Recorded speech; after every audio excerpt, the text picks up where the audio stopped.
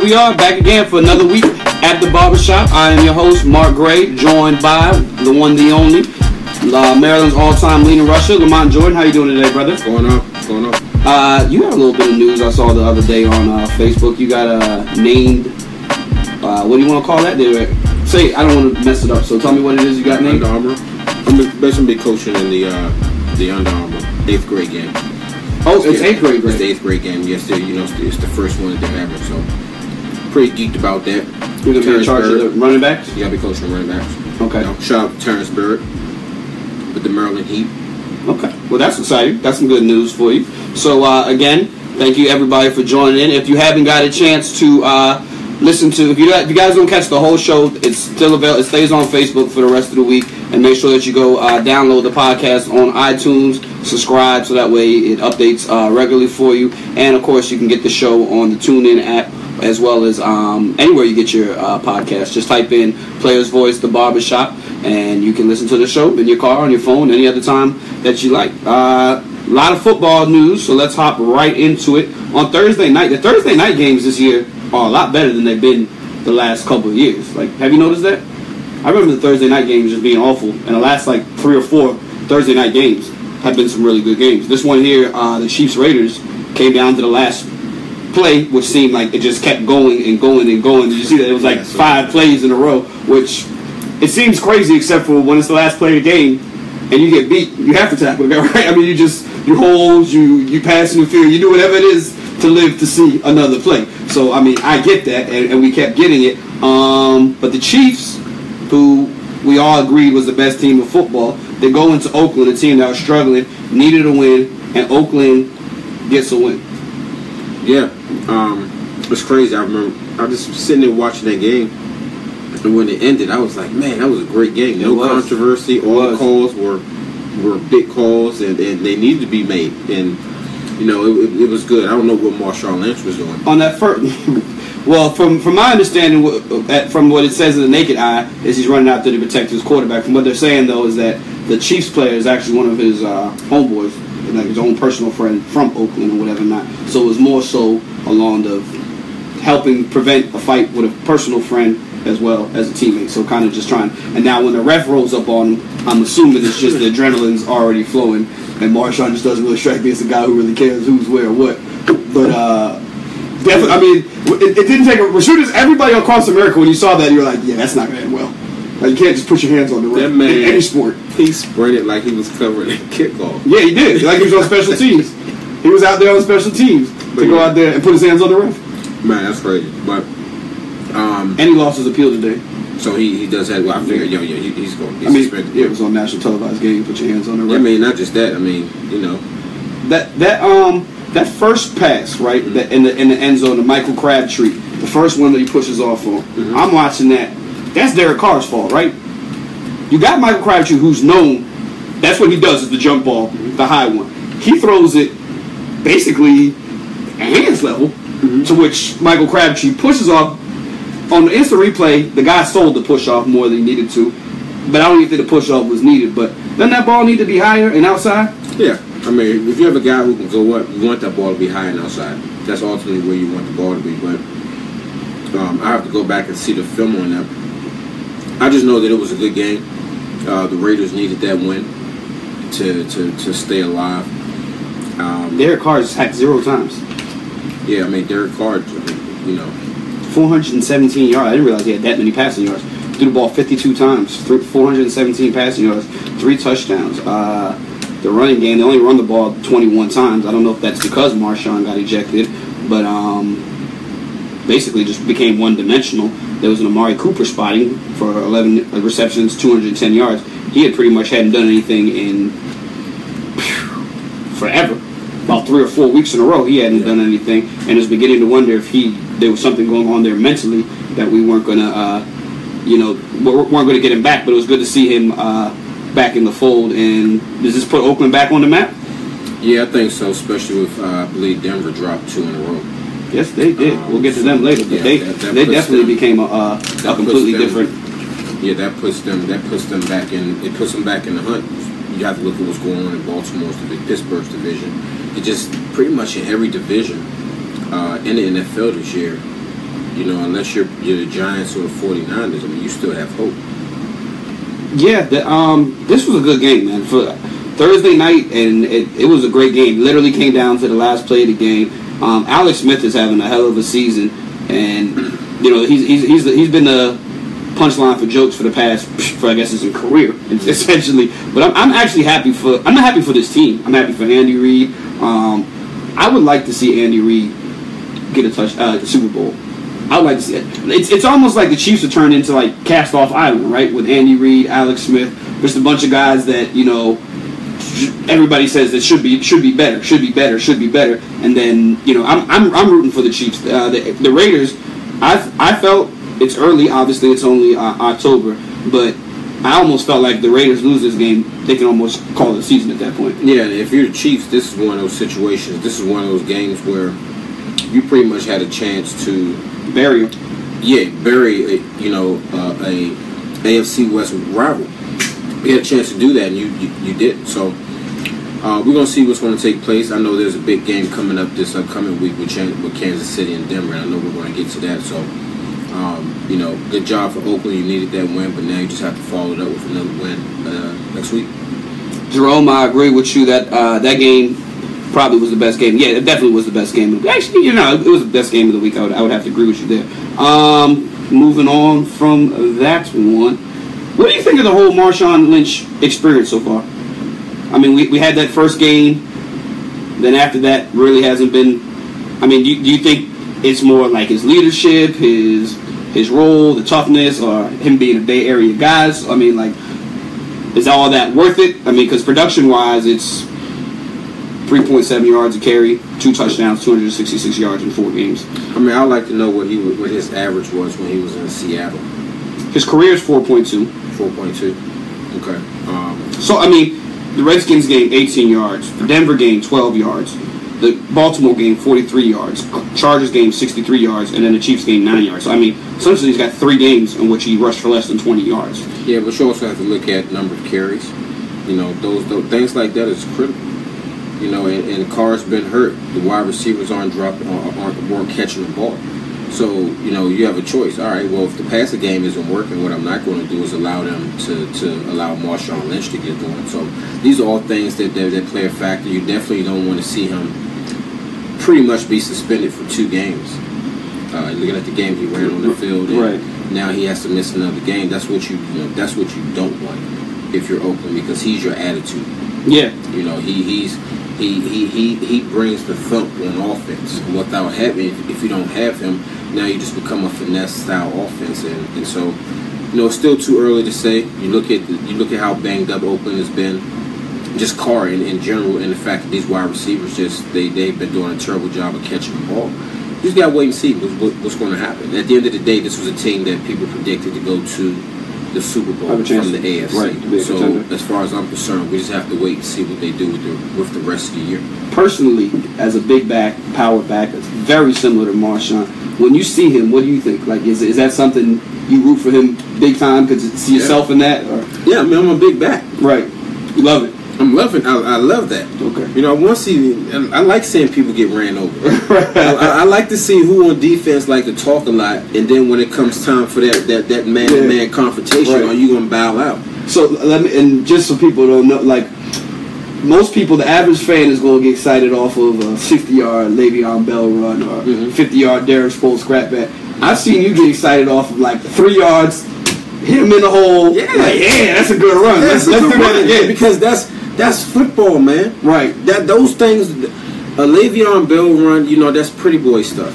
Anybody can do that in the open field. No, not everybody. I'm not saying that everybody can be Le'Veon Bell, but anybody in the open field with athleticism can muster up the courage to look good in the open field. But do you have the courage when you're between those tackles, running between 300-400 pounders, and you got linebackers and safeties unblocked? Do you have the courage to read that thing out, put your foot in the ground, knowing that contact is coming, but you still hitting that thing up in there? That's the running back position. So that's why I love watching Marshawn Lynch run the ball. Is there anybody else that you who would you say that you saw coming up that you were like, man, I want to do that? I want to be a quarterback. I know that. I want to be a quarterback. But running back wise, for me, it was starting out as a kid. I like Chris Warren. I was a Chris Warren fan. Okay. I liked Eddie George. But if I had to go... You didn't like Big Ten backs? No, I'm talking about Eddie George when he was with the Tennessee Titans. Yeah. I mean, he's a Big Ten back, but he's a Big Ten back that actually did something. Right. And did it for a number of years. Not He's just on the slow to me. That's what I do. Yeah, put it this way. My career, when I think about, just different modes that I would get in, I was like, all right, come on, Bill, you got to get on your Chris Warren. Just from, as we get off topic, it was crazy. I remember, here was my thing always, because, obviously, I was always your biggest fan, is that I hated that because you were a big back, everybody assumed that you weren't fast. I don't like that. I didn't. I always felt like it characterized you as a slow running back when the truth was like you were anything. What did you run at your pro day? They told me I ran a 4.3. 4.3. So that's not slow. And you're a PG County, which is a very big county, a PG County track champion. Mm-hmm. So, but you don't ever like that didn't bother you when people just assumed because you were big that you were slow? No, I like that. It gave me an advantage because what happens is people think that people will treat you like you're a fullback. Yeah. But that's fine. You go ahead and do that. I didn't like that. I liked it because I didn't like it. I liked that because it gave me an advantage against my opponent, especially in the passing game. On Madden, they would give you those like. Yeah, I mean, one thing Madden got right is I definitely got tired quick. So 1 or 2 plays, but I didn't. But when you talk about running backs. Just my whole career. I mean, not my whole career. I'm thinking more about NFL when I have to switch to different modes. The running backs that I think of are Chris Warren, Corey Dillon, Fred Taylor, very underrated, and Edgerrin James. Edgerrin James' favorite back. Those are my four running backs. So I would get in moods where I would be in the game and I say, all right, you gotta get on your EJ. You gotta be a little more patient with him. Yeah. Then there's moves where like, come on, you gotta get on your Corey Dillon. Let's go run these Bama's over. Chris Warren, hey, you got to use a little more stride to be patient to get to the hole, especially when you're running stretch play. If I'm in Chris Warren mode, I'm not thinking necessarily running somebody over. It's just being nice and moving and smooth and things of that nature. So those are the backs that I paid attention to. But watching Marshawn Lynch run the ball, yeah, I like that. That's real football, right? That's football right there. A lot to like. The next game, Bucks Bills. You were down here when we were watching that. It came down to the end. Again, like, now that you got a chance to watch essentially a whole Buccaneers game, do you see what I'm saying with the Jameis thing? That he does a lot of stuff that you're like, Jameis, why'd you do that? Like, a lot of times, there's a lot to love, but there's a lot to just be like, Jameis, no, we're about to get a field goal. Don't do that, or a lot, it just happens a lot, and then you couple that with, for some reason, he will not stop overthrowing Deshaun Jackson. I know you said one of them was Deshaun's fault, but it's like they cannot get on the same page to save their life. And again, we're in year 3, and I just wish we had a lot less of the Jameis, why'd you do that? Well, Jameis Winston, 32 for 44, 384 yards and a touchdown. With the exception of Tom Brady and Aaron Rodgers, I can go through every NFL game and say, look at quarterbacks and say, why did you do that? Right. Why didn't you do this? Why didn't you do that? I guess it's when you're a quarterback, it just magnifies it. I feel you on that. But with that said, I said it coming into the season about Tampa Bay, man. When that thing spirals out of control, it's going to spiral out of control, and things aren't looking well. I told you, I think I was talking to you when we were talking about Tampa Bay, where I said, who was the leader on that team? Who was the leader on that team? It's Jameis Winston. It's James. If he's the leader on the team, this is his 3rd year. You're going to have to understand that that's going to be a young-minded team. It's not going to be a team that's going to be mature to a level if a Curtis Martin Gotcha. was in your locker room. We haven't recovered from that Patriots game.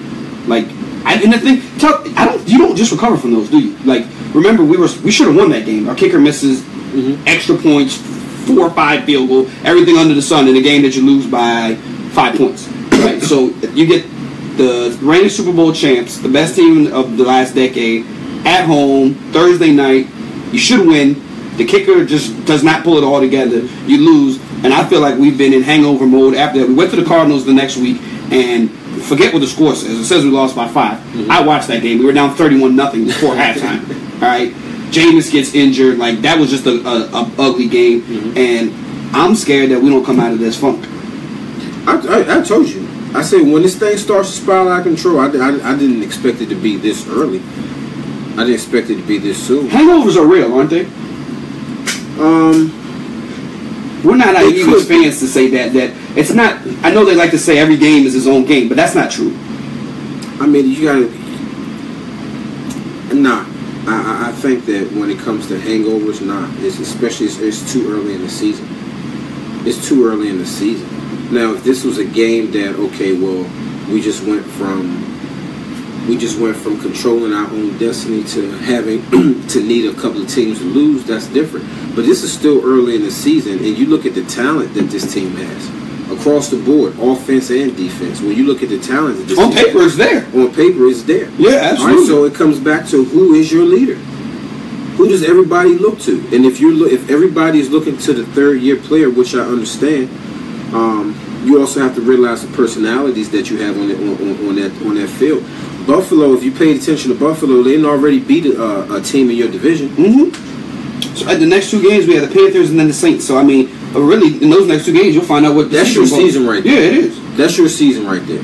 Because if you can't show up against the Panthers, if you're not going to show up against the Panthers and the Saints, and put it this way, if you don't show up against the Panthers and you don't beat the Saints, then all that hype was for it. I mean, you got Deshaun, we got Muscle Hamster is back. We got Evans, Howard as our tight end. We got Evans out there. We got Deshaun Jackson. We bring in Baker.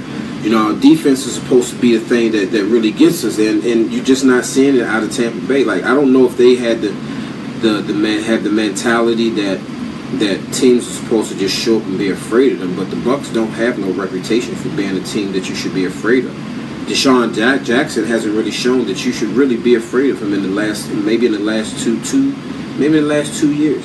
Well, I mean, he hits his home runs when he hits them. It became less than. Yeah, that's fine. But if the only thing you're giving me is home runs, when we're not hitting home runs, that means you're striking out. Right. Give me guys that's going to give me some singles, some doubles, some triples that I don't need him to just hit home runs all the time. And Tampa, they got to put it this way: these next two games, lose these two games, Tampa's season is over. I agree. I 100% agree. On the other side, Buffalo, Tyrod Taylor, solid. You know, you get to watch him. He's like Alex Smith sort of mold, right? Well, with more legs. Now, Alex Smith can move more than people think he can. Yeah, he's not Tyrod Taylor, but he moves more than people think he is. And the thing is, you know that because he's white, people just assume he doesn't move. If he was black, people would say he was a mobile quarterback. They just don't say that. Tyrod Taylor, the Bills. How good are the Bills? They're 4-2. They got a running game. They got a defense. I don't know. The passing game leaves a little something to be desired, but I mean, Shady McCoy is still Shady McCoy. That dude he's definitely still Shady McCoy, and I mean, let's take a look at the Buffalo Bills. All right, they beat Tampa Bay, and they beat Atlanta. Tampa Bay is supposed to be a legit team in the NFC. Atlanta is a team that you say to yourself, all right, well, although they lost the Super Bowl the way they did, you still look at the weapons that they have. I'm happy with them. And they beat the Broncos. So it's not like Buffalo is a team that's coming out here and they're just beating up on a bunch of nobodies. They're actually beating legit good teams. Yeah, so Buffalo actually has a shot. Then they're in that wild card race for sure. Yeah, I've told you in the NFC, in the AFC East, if you're one of these teams in the AFC East, you have to believe that this is your year. Now, the last Patriot game can be a little disheartening because now they start to look like the Patriots that are getting themselves together. But you have to look at this year if you're in the AFC East, and you have to say that hey, we can legitimately fight for a wild card spot. Do you think going into the season that teams just say in the AFC East, let's try and get this wild card spot? You think they think at the beginning of the year the Patriots aren't going to make the play, they aren't going to win the division? I mean, if you're coming in, I played in the Patriots division for 4 years, and I think 3 of those years they won the Super Bowl. Right. But every year I come into the season like okay, we get paid too. Right. And at that time, I'm sitting there thinking, these dudes not that good. Right.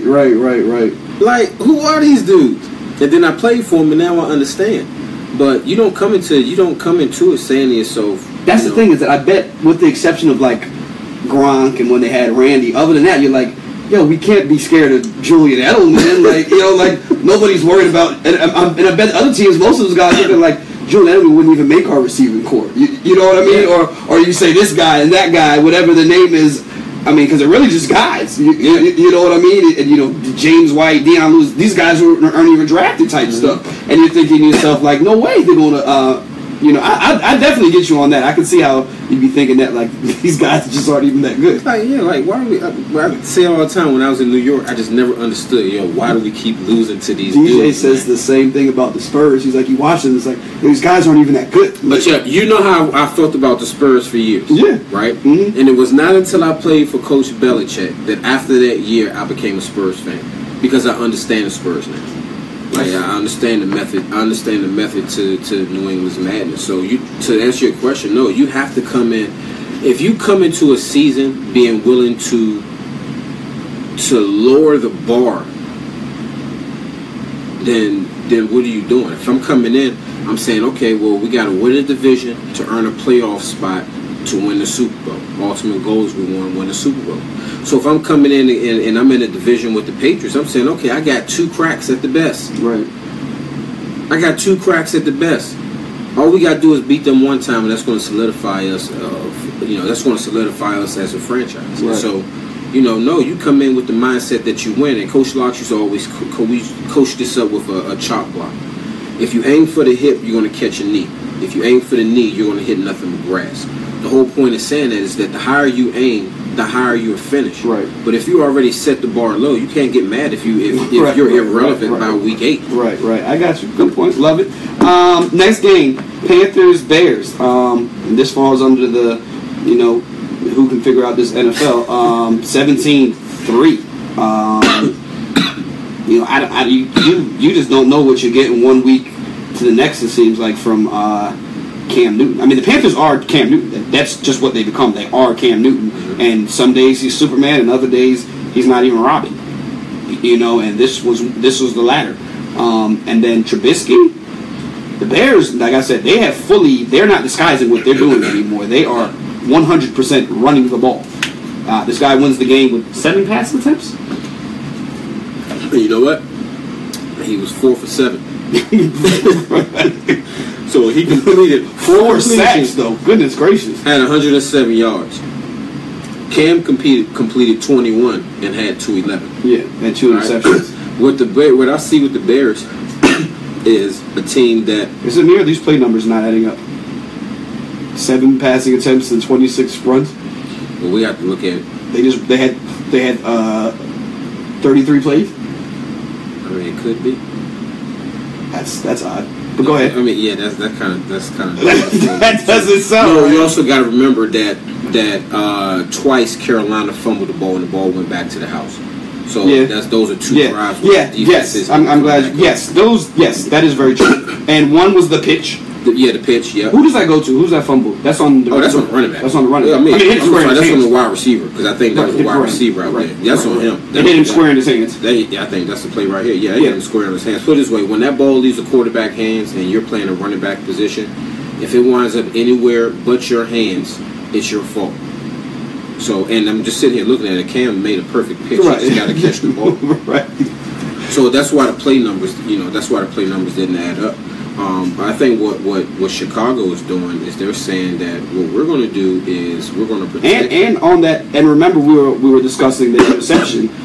You felt like, what did you think of that pass? Because I remember it was a debate over here.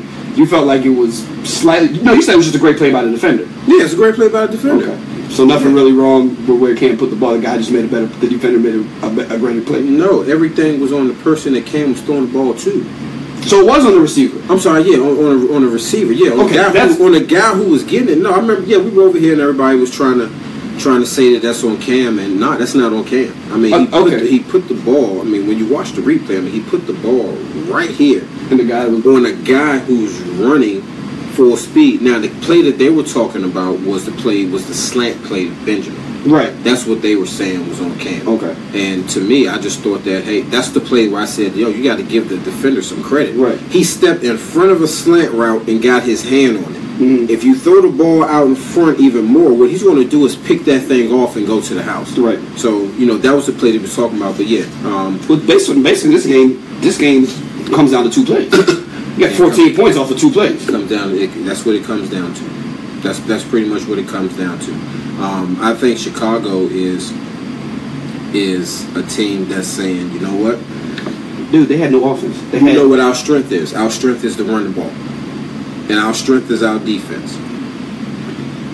That's what we're going to rely on. We have a young quarterback. We're going to protect our young quarterback. And we're going to protect him with good defense. And we're going to protect him with running the ball. Jonathan Stewart doesn't seem like the same Jonathan Stewart. He cannot get going for anything. Yeah, I don't know what's going on.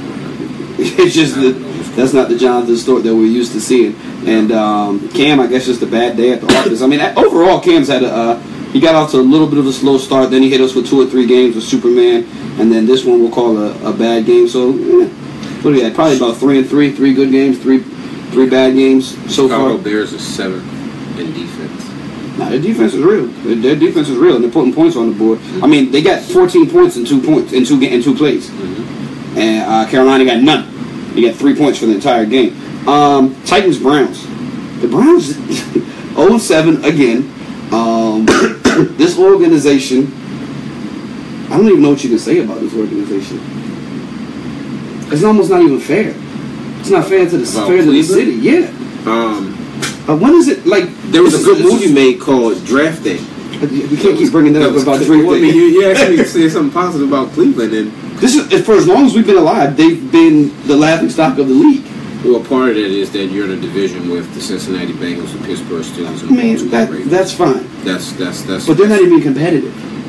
Well, yes, you're in a division with the Cincinnati Bengals, the Baltimore Ravens, and the Pittsburgh Steelers.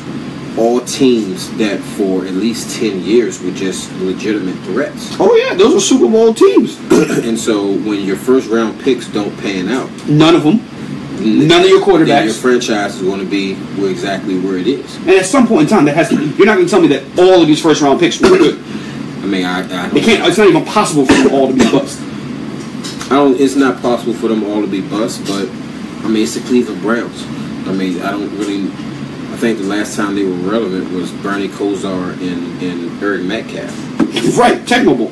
And so that's just that franchise. It's unfortunate. It was actually a team I like playing. It's probably like playing them because well against them. But he had a 65-yard touchdown to the right side. Remember that against Cleveland? Yeah, I don't remember that for the Raiders. To the outside, boom, 65. Oh, I don't even remember. I remember. I gotta go back and look at that. It's a good run.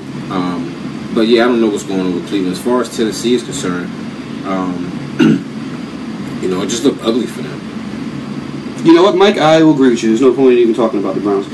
We can talk about Tennessee if you have anything to say. Tennessee is looking ugly for them, but I think Mariota, he's hurting. He's hurting. That's obvious that he's hurting. Mm-hmm. But you look at that division. Yep. They're tied with the Jacksonville Jaguars. Somebody's got to win. They're 4-3. Somebody's got to win. Saints, Packers. I'm still waiting for Superman, this monster Drew Brees game to happen, and it's like, I don't know, maybe it's just not coming. I don't know. I do feel like ever since they let go of Adrian Peterson, that run game has skyrocketed.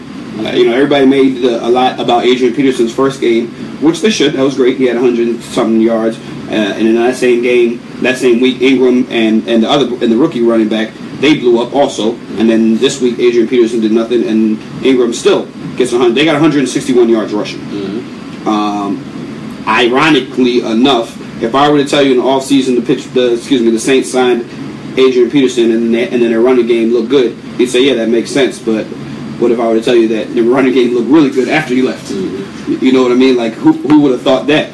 And then in Green Bay, I told you, without Aaron Rodgers, I think Aaron Rodgers keeps a lot of those dudes in the NFL. Like, a lot of those dudes. A lot of people, and I don't want to seem like I'm singling him out, but, like, I don't think Ty Montgomery's anything special. Never did think he was anything special. Jordy Nelson, in terms of, I don't want to take anything away from Jordy Nelson, but in terms of number one receivers, I do not think he's in the top tier of number one receivers in the NFL. I don't think he's in. I don't put him in that. He's definitely not in that Julio Jones, Odell Beckham top tier, and I don't even put him in that second one, the T.Y. Hiltons and da da da. I would put him beneath that. I would put him in that second tier because what you're getting from those other guys is you're getting a whole lot of athleticism. Yeah. What you're getting from Jordy Nelson is you're just getting a dependable guy. You're getting a guy who's going to run solid routes. Mm-hmm. So I'll put him in that second tier spot because he's going to make tough catches. Yeah, I agree. I'm not here to bad the guy. I think that Aaron Rodgers, playing with Aaron Rodgers, if you are a good receiver and you play with Aaron Rodgers, you are going to be great. Yeah. You know what I mean? And the same thing. And I think once you remove Aaron Rodgers, I don't even think this is a good football team. You could put Jordy Nelson on this Redskins team, and I would give them one more victory this year. That's fine. I think Jordy Nelson will be fine on. I think he'll be fine on pretty much. And put it this way. Well, he already got Aaron Rodgers, so if we give him the other number 12, you could put Jordy Nelson on any team, and I think that he'll be fine. But I believe that you do have to have a quarterback better than the backup that you're having right now. Like you want to get yourself right. So whereas though when we say names like Julio Jones, Beckham, and da, they don't need an elite quarterback. If NFL quarterbacks can get them the ball, they will make the rest happen. I don't think Jordy Nelson falls in that category of just getting the ball and he'll make the rest happen. No, but he does fall into that category of just throw the ball his way and he'll protect you. Yeah. Where some of these other guys, if the ball ain't thrown perfectly, they're not going to protect the quarterback. I got you. That's fair. And Drew Brees this year, you got to get those interceptions down. But it's amazing how at the beginning of the season, I had the Saints winning this division, and they're 4-2. Like you look at that division right now, and you said this coming into the show, like which is with the NFL, you just don't know what's going on right now. The New Orleans Saints are at the top of their division, and that wasn't the case 2 weeks ago. I mean, and the Tampa Bay Buccaneers are at the bottom, mm-hmm. and the Atlanta Falcons. You lose to the Miami Dolphins, and you lose to the Buffalo Bills. So. It's going to be very interesting. And you said that you've been waiting for that Drew Brees game to happen. They're at the top of their division, and that game has not taken place yet. Yeah, that's scary. Yep, that's scary. Speaking of scary, Jags and Colts, 27-0. Colts get absolutely nothing going at all. Again, I've said it week to week, and I actually said it week 1. A lot of people are starting to say it now. I've on record since week 1. Andrew Luck, red shirt. Yeah, go ahead and get that red shirt in. Red shirt. I'm watching. You see what that says under the sacks number? Got sacked 10 times. We were sitting here at the game. They're like, man, they are beating that boy up. And I said, how do you think Andrew Luck ended up with a lacerated kidney? Yeah. That's how. You get sacked 10 times. And Jacoby's a big boy, and he can move. He got sacked 10 times. You know what? Thinking about this situation, I'm starting to think about, is it David Carr? Yeah. Mm-hmm. The Texans quarterback. Career never got off the ground. Broke his own sack record 3 years in a row. Yeah. So if you're Andrew Luck, I don't want any part of that. I wouldn't put him out there. Yeah, I wouldn't put him out there either. You got to get some better linemen around him. So as far as this game is concerned, when you're looking at Jacksonville, we just don't know what's going. We don't know what's going on with Jacksonville. 1 minute they look like they could do something, and then it's like they have this loss that they shouldn't have. But they are tied with the Tennessee Titans. At the top of their division, and the Houston Texans.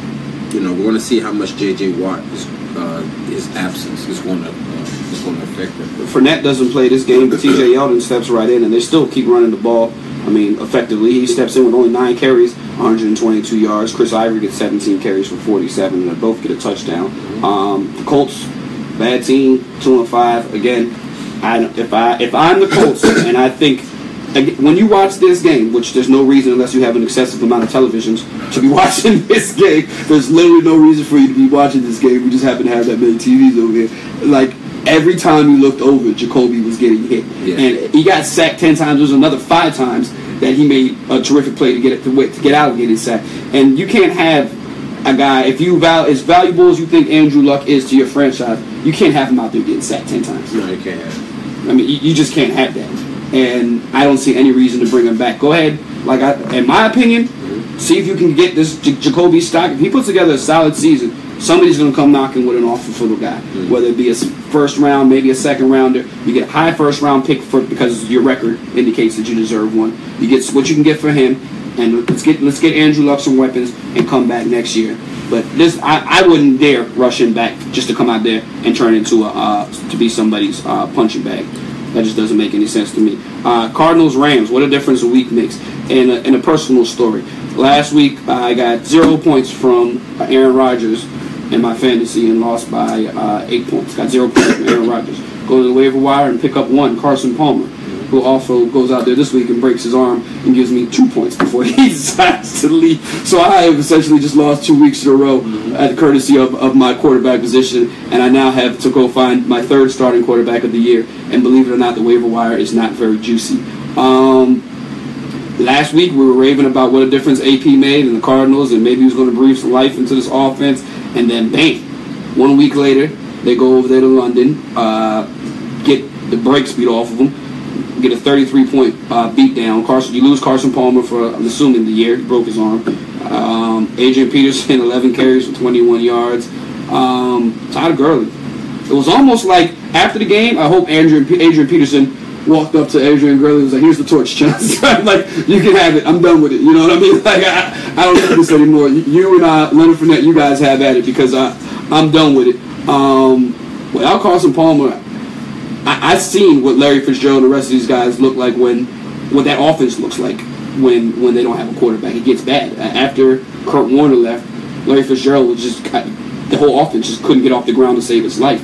11 carries for Adrian Peterson for 21 yards. That sounds more like the offensive line that was there before. Mm-hmm. And Cardinals done. Rams pick up another win. Rams are 5-2. Yeah. The Rams, I thought they were going to be a good team this year. When you look at the weapons that he has on offense, they're like, we've talked about this before, they're similar to what the Redskins had. Mm-hmm. And so now you say, okay, now let's look at what the Redskins were able to accomplish. But if they had a better defense, they would have been better. And I'm saying last year. Well, now let's look at the Rams. Wade Phillips is your defensive coordinator. Wade Phillips ain't playing games out here. He is not playing games out here. And that Rams team is a team that they're going to continue to get better as the year goes on because they're operating with a first-year head coach. And their defensive coordinator is the first year there, so they're still learning one another. I'm happy for the Rams. I'm happy what's going on out there, and really that division is pretty much down to the Rams and the Seahawks. That didn't take long at all, did it? Not at all. That did not take long at all. The Cardinals. I wonder what happens now. The Adrian Peterson experience. It was like, last week we got to see him burst out, and it was wow. That's the Adrian Peterson that we're used to seeing. That's the Cardinals offense we're used to seeing. That's the Carson Palmer we're used to seeing. And now they're almost right back where they started. Who's their backup? Drew Stanton. Oh. Drew Stanton. 33-0, man. I don't need to tell you this, but it's pretty hard to get shut out in the NFL. I mean, he plays 60 minutes. If you score 0 points in 60 minutes, that's pretty hard to do. Yeah. You know what I mean? They don't happen that often. But the Rams, like I said, the Rams are 5-2, so can't take that away from them. And the Rams, hey, that's happy for them. I'm happy for them. I wonder what good old Jeff Fisher is thinking right now, as Jared Goff sits there and is doing what he was drafted to do. The Jets, Dolphins. The Dolphins are 4-2. We have a lot of Dolphins fans on the feed who've been begging for us to talk. They've been begging me for years to talk about it, obviously, because that's my hometown. So I have a lot of friends and went to high school with a lot of people down there. So they're constantly, for years, been asking me to talk about Dolphins, to which I say no, because it got to be relevant for us to talk about you. But 4-2 makes you relevant, right? It does make you relevant. And Jay Cutler won't be playing this week. He's got broken ribs, but 12 for 16 with 2 touchdowns before he went out. I mean, but you also had 13 for 21 for 188 yards and 2 touchdowns for his backup. So if you're the Dolphins, you like where your team is right now. You like where your team is right now. This is another wild card. This that AFC East. One of the two teams is going. So right now, today, Bills or Dolphins? Who you putting more faith in, more stock in? Bills, right? Yeah, they're more stable at the quarterback position. More stable at the quarterback position, but other than that, they're pretty similar. The two teams with very good defenses. One just plays in Miami, one plays in Buffalo. So I guess we'll really see what happens come with this. Let's see. I mean, right now Miami is playing and it's warm outside. Let's see what happens in November and December. Let's see how Miami looks defensively and when it's not warm. Well, I think Miami, you feel good about Miami because of you look at their running back. That's a big back, and so where Miami in the past they've kind of fallen off. But the Buffalo thing, correct me if I'm wrong, going to Buffalo in December is a real home field advantage. Yeah, going to Buffalo in December is definitely a home field advantage. Right. But going to Miami in December is everybody enjoys that. Everybody enjoys that, but you have to look at it from this perspective. If you're on the boat, looking at these two teams, you have Buffalo in December, you have Miami in December, and they're playing in Buffalo. Okay, if I'm a defender in that type of weather, who would I rather tackle? Would I rather tackle Shane McCoy, or would I rather tackle this Ajay? I'd rather tackle McCoy. I'm going that, but here's the thing about it. Even in that cold weather, he's going to be slower. Right. He's going to have a whole bunch of stuff on to keep him warm. Mm-hmm. All right. The nature of the hawk is going to slow you down some. All right. But with that hawk is out there, you got a freight train bearing down on you. You can't dodge that. You feel that in your body. Let me tell you something. You never did sleeves, did you? No. I think I wore sleeves one time. I think it was in Green Bay, and I had to take them off. So when that's going on and you're out there, are you guys not freezing? I mean, you can't tell me there's that much. There ain't that much adrenaline in the world. I am. Especially if you're sitting in the sideline. You always had a jacket. I always had my coat on. Right. Those jackets look like those things are huge. Yeah, they are. Yeah. Got my coat on. Mm-hmm. Come on, you're in the game. Take that thing off. I'm out in the field. I got adrenaline going. You got to remember, I've been in the heat, so it's going to take a lot longer for that cold. So to play a whole game in somewhere like Green Bay in December, and you tell me out there in the field freezing. But you don't necessarily feel it that much when you're out there in the field. I know for me, I did. If I knew I was getting the ball, there was so much adrenaline coming up in me. Every time my name was called, and I'm in a huddle, and they know you're about to get the ball. All this adrenaline just came over. It's anxiety, nervousness. I don't know what it is, but really? You're not thinking about it. Yeah. Even when you're getting the ball 25 times a game. Yeah. Yeah, like that. I mean, it's so much that comes with it. You gotta hold on to the ball. Gotta make sure the ball gets to you in time. You gotta make sure that you're patient enough and not trying to get. So even when you are the focal point of the offense, even when I was the focal point, when they called my number. There was adrenaline. There was like when I knew, hey, jab 26 power. All right, here we go. We're counting on you. We're calling your play. Be patient. Don't predetermine your cut. Like these are all things that's going on. Every single time. Every single time. I get the ball. All right, here's the defense. All right, got to be able to make this adjustment. Oh boy, they lining up. We're about to run outside. Check out of the play. Check out of the play. We don't check out of the play. That's why. That's another point. Did you ever so when you're in the huddle and you know you're about to get the ball and you realize this is not about to be good before the snap before this. Yeah, it's not a good look. It's not a good play. It's not a good look. And then what are you thinking? You know what play is coming to my mind? The Redskins play here in LeVar. Yeah, that dude. You remember? No, yeah. Where I say it all the time. He had on the visor, but I just saw the man smile because he just knew it. And in that week, coming into that week, good old Jimmy Ray, he told the line, all right, you got to keep your eyes up on this guy. He's a wild card. He times the snap up. And so I'm looking at him. He's looking at me. And I'm just like, the play was fine. The play call was fine. But it's just like, oh my gosh, these dudes are not going to see him, and he's about to come shooting through the A gap and hit me.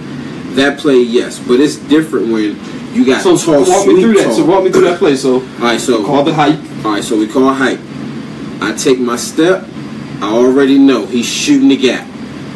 It was one of those things where Coach even told me, hey, good job getting up with the ball. In that situation, as a running back, and for all you people who out there in football land, out there and listening to this, anytime a guy's coming free, and it is a run play, it is the running back's job to make sure that you get up with the ball.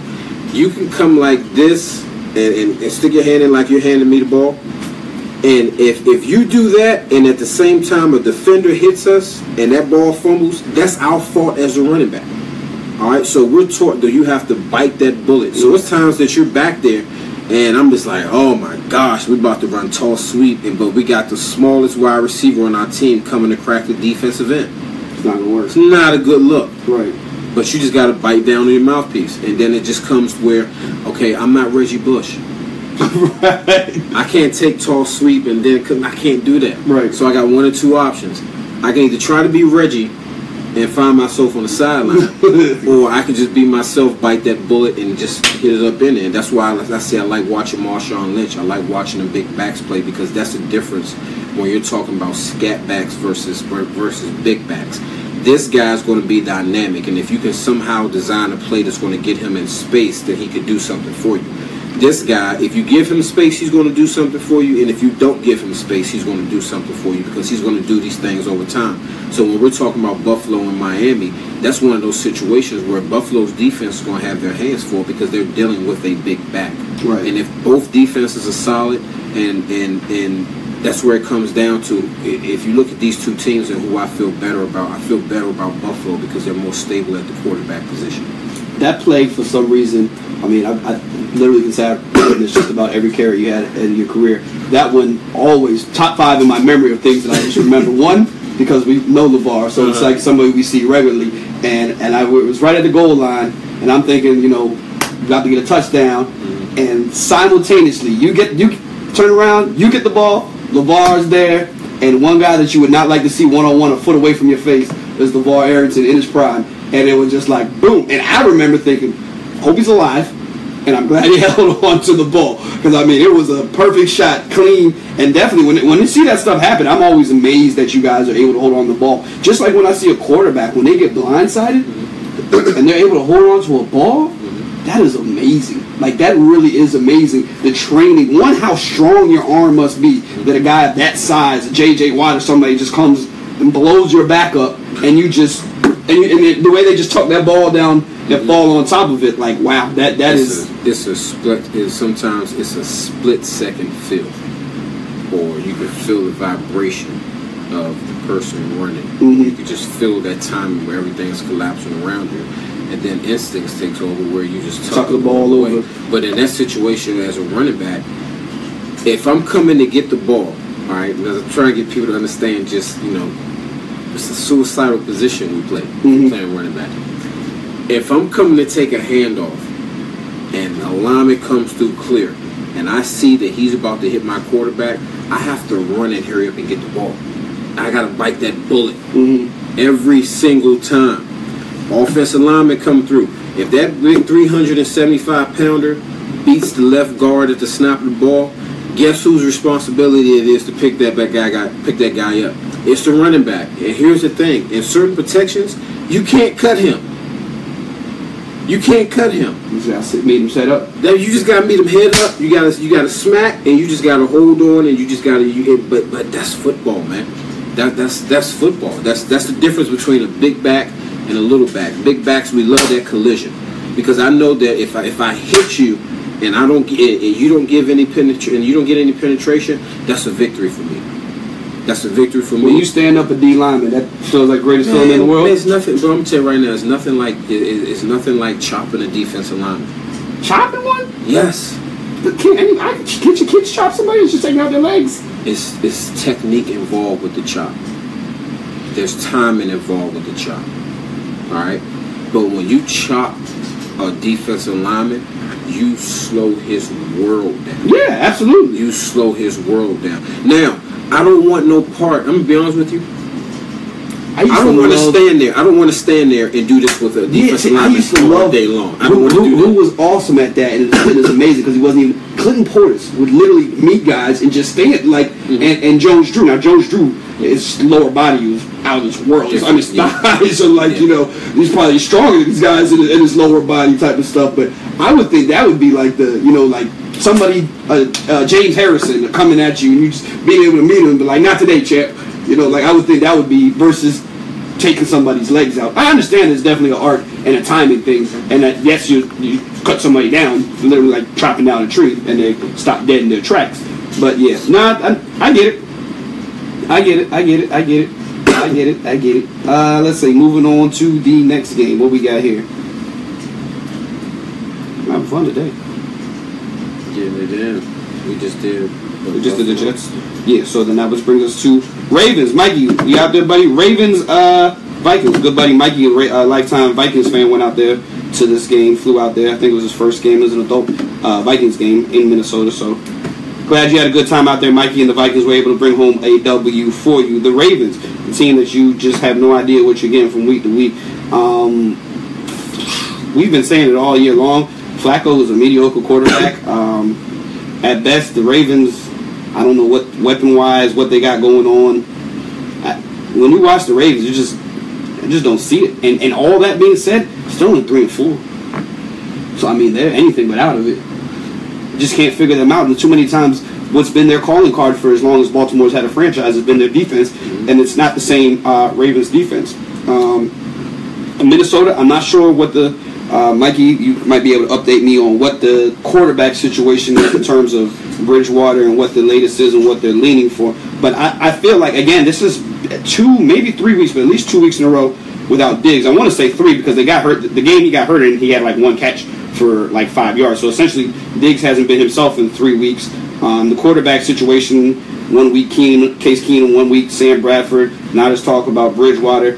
I would like them to get a quarterback position solidified and Diggs healthy, and I think this team could be serious. I mean, they're 5-2 with the musical chairs at quarterback, and their best offensive weapon hasn't played yet. I think Minnesota hasn't had a solid quarterback since Dante Culpepper. And you may be able to correct me on that, but say that again. What'd you say? I don't think that Minnesota's had a quarterback since Dante Culpepper. I think their quarterback position has always been yes. You never know, nor have you ever cared who the Minnesota Vikings quarterback was. Yeah, the one year with Favre. You had 1 year with Favre. You know how I feel about that. So that's at the end of the day, the last good quarterback they had was Culpepper. Mm-hmm. All right. With that said, Minnesota is all about their defense. For me, it's about what their defense does. I love to see Bridgewater comes back because he does solidify them at the quarterback position. You got to get Diggs back. And I think by having Bridgewater, because you have a quarterback that's been there, that's been in your system, you're able to run more of your plays. So even if he's hurt, you're still able to open your playbook up more because you have a quarterback who's the only reason why he's not playing is because he got injured. With that said, the Minnesota Vikings, I think that this is another division, and I believe I said this last week. This division, is this the NFC South? No. This is the NFC. Which one? The Vikings? Yes, the Vikings are in the North. All right, so this is the NFC North. If you're in the NFC North, you have the same mentality. You have to look at it like this. We're in the division with the 12s. Okay? Tom Brady and Aaron Rodgers. If you're in this division, you want to get as many wins as you possibly can, and this was a big win for Minnesota because it's against Green Bay. It gives Green Bay a loss, but you do not want Green Bay to still be in the hunt 6 weeks from now, and Aaron Rodgers is able to come back because that's going to pretty much crush everybody's world. With that said, Minnesota Vikings defense continues to show that there's a reason why Minnesota is where they are right now, sitting at 5-2. So we just have to see what happens with them for the remainder of the season. Diggs, you got a chance to. Where did you coach Diggs at? I was 707. He was high school. He was a high school kid. High school. When you saw him as a high school kid, did you say this kid was going to be playing on Sundays? Yeah, the kid, he had it. He had it. At high school, you can see that. Oh yeah, high school you can see that. You got to realize in high school because he was shorter, I was looking at him as a slot. All right, so he grew a little bit. Mm-hmm. I thought that he would just be a dynamic slot receiver. You talk about fierce competitor. That boy competes. Like it's not about for him. It's not. You get some guys who are about showboating and this, that, and the third. No, this boy just has a genuine passion and love for competition. And so I knew that he had it. I'm happy for him, man. I'm very happy for him. So as early as high school, you can look at a guy and say that guy's got NFL. Yeah, you can look at it, especially because I've been there, and so I know what. Yeah, I mean, I just feel like this. I know what they're looking. Basketball, I feel like it's a lot easier because you can say, hey, yes, that guy plays with. He has an NBA body, or the NBA, I feel like it's a lot easier. One, a lot of it has to do with size, because you can say that guy's great, but he's 5'10", it's not going to happen. NFL, I feel like there's so many times that a guy is ranked so high coming out of high school, and it doesn't even happen at the D1 level, like let alone the NFL. So I'm actually surprised to hear that you saw that, whatever the case may be. But I love Diggs. I thought he was great at Maryland. And the other day, it's a running debate that we have over here all the time. Black asked me, because Diggs' brother went to Alabama. And so he says to me, why is Diggs' brother going to Alabama? He's not even playing. Why didn't he go to Maryland? And my response was, and nobody loves Maryland more than me. And I said, I wouldn't send my kid. If I was that level, I wouldn't send. I said, Diggs came in as the #1 player in the country as a high school player. Came here, went to Maryland, broke records, did everything he was supposed to do at Maryland, and he was drafted in the 6th round. There's guys who go to Alabama, don't even snap. Yes, he was. He was drafted like 3rd round, 4th round. Pull it up, click on his name. I'm tripping. Huh? I said, I must be tripping there. But go ahead. And so there's guys at Alabama, correct me if I'm wrong, but there's guys at Alabama don't even sniff the field, and they're getting drafted higher than that. Mm-hmm. So that was my thinking on that, because I do think Diggs came here, did his things, and I don't think you can really have a better career essentially than what he had, and for you to be drafted that low, versus if he was to have the career he had at Maryland, at Alabama, you're the #1 draft pick. Yeah. So, what do you think about that argument, chiming in as a guy who's been there? I mean, you obviously, different times, different position, and you were able to get drafted high at your position. Also, you were physically, I don't know what the lack of a beast. Yeah. Vernon, a beast. Vernon and that type of thing. Yeah, if you can do that, if you show up at the combine and you're built like Megatron and run like a deer, then yes. But for a 6'1" receiver, who does all of that, I'm sending my kid to Alabama before I am to Maryland. Here's an angle that to your point, I understand both points of view. Why wouldn't he go to Maryland? Because his point was that why go there and not play when you could have went to Maryland? You could have been starting from day one. Because I think that there is another way of looking at this, and maybe he just didn't want to keep being in his brother's shadow. Yeah, that's obviously always on the table. And if you put it this way, I'm gonna be honest. If you take 1,000 kids in Alabama and Maryland to come in and knocking on your door, 9 times out of 10 you're gonna go to Alabama, because Alabama is a place that's going to get you into the league. Right. That was my point. With that said, Diggs' experience, in my opinion, going to Maryland has made him a better pro than some of the wide receivers that's come out of Alabama. So you see two sides of it. I'm saying it from the standpoint of he was the best wide receiver on a team that had a revolving door at quarterback. None of them pro level quarterbacks. None of them pro level quarterbacks. You're playing on a team that nobody respects. Versus playing on a team where you're coming in and you have Alabama, so you not only have your athleticism, you also have the reputation that you bring to the table with Alabama. So as far as I'm concerned, Diggs has been in more situations where he's grinding it out than these wide receivers in the National Football League. You see Amari Cooper out there dropping the ball. All right, what you see Steph out there doing when he's playing, he's out there making plays. He's a guy who's used to competing against teams that are better than the teams that he's on, opposed to being a wide receiver that's competing against teams that's not as good as the teams that you're on. At every position. At every position. Right. So I agree with you on that. I definitely agree with you, and I think that's what happens to a lot of these Alabama SEC guys. Is that when everybody on your team is better than the other team. Mm-hmm. You know, like, yes, you look like a shutdown corner when the quarterback is throwing under distress. The defensive line is all world. The linebackers are all world. Mm-hmm. The safety who's got your back is all world. Then all of a sudden, you look like a shutdown corner, right? I mean, like, oh, yeah. Nobody threw a touchdown on him. Like, nobody threw a touchdown on the entire team. Yeah. Not him. I could have been back there at cornerback. Everybody, quarterback's running for his life. You know, the nose tackle's the number 1 pick. The DN is the number 5 pick. The linebacker's the number 10 pick. Yes, I'd imagine the corner looks pretty good. Mm-hmm. So, I mean, I definitely get what you're saying there. I get what you're saying there. All right, we can move on from that one. I can't even read. Can you see those comments? I can't see those comments. You can pull them up on there if you have. He's always had the talent. Just didn't get to this game. Didn't get the ball enough in Maryland. No, he didn't. And they used him wrong. I don't think that Maryland used him wrong. I mean, it was the system that they were in. If you don't have a quarterback that can deliver the ball, and you don't have other wide receivers around you, don't really know other way to use him. I mean, what other? I guess you can put him running back, but he's not big enough to be a running back. You can put him at running back. He'll get killed. But you had running backs. You had running backs in Maryland. You can put him at tight end if you want.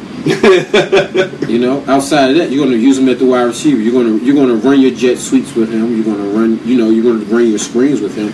It was just unfortunate for him at that time that he was at that.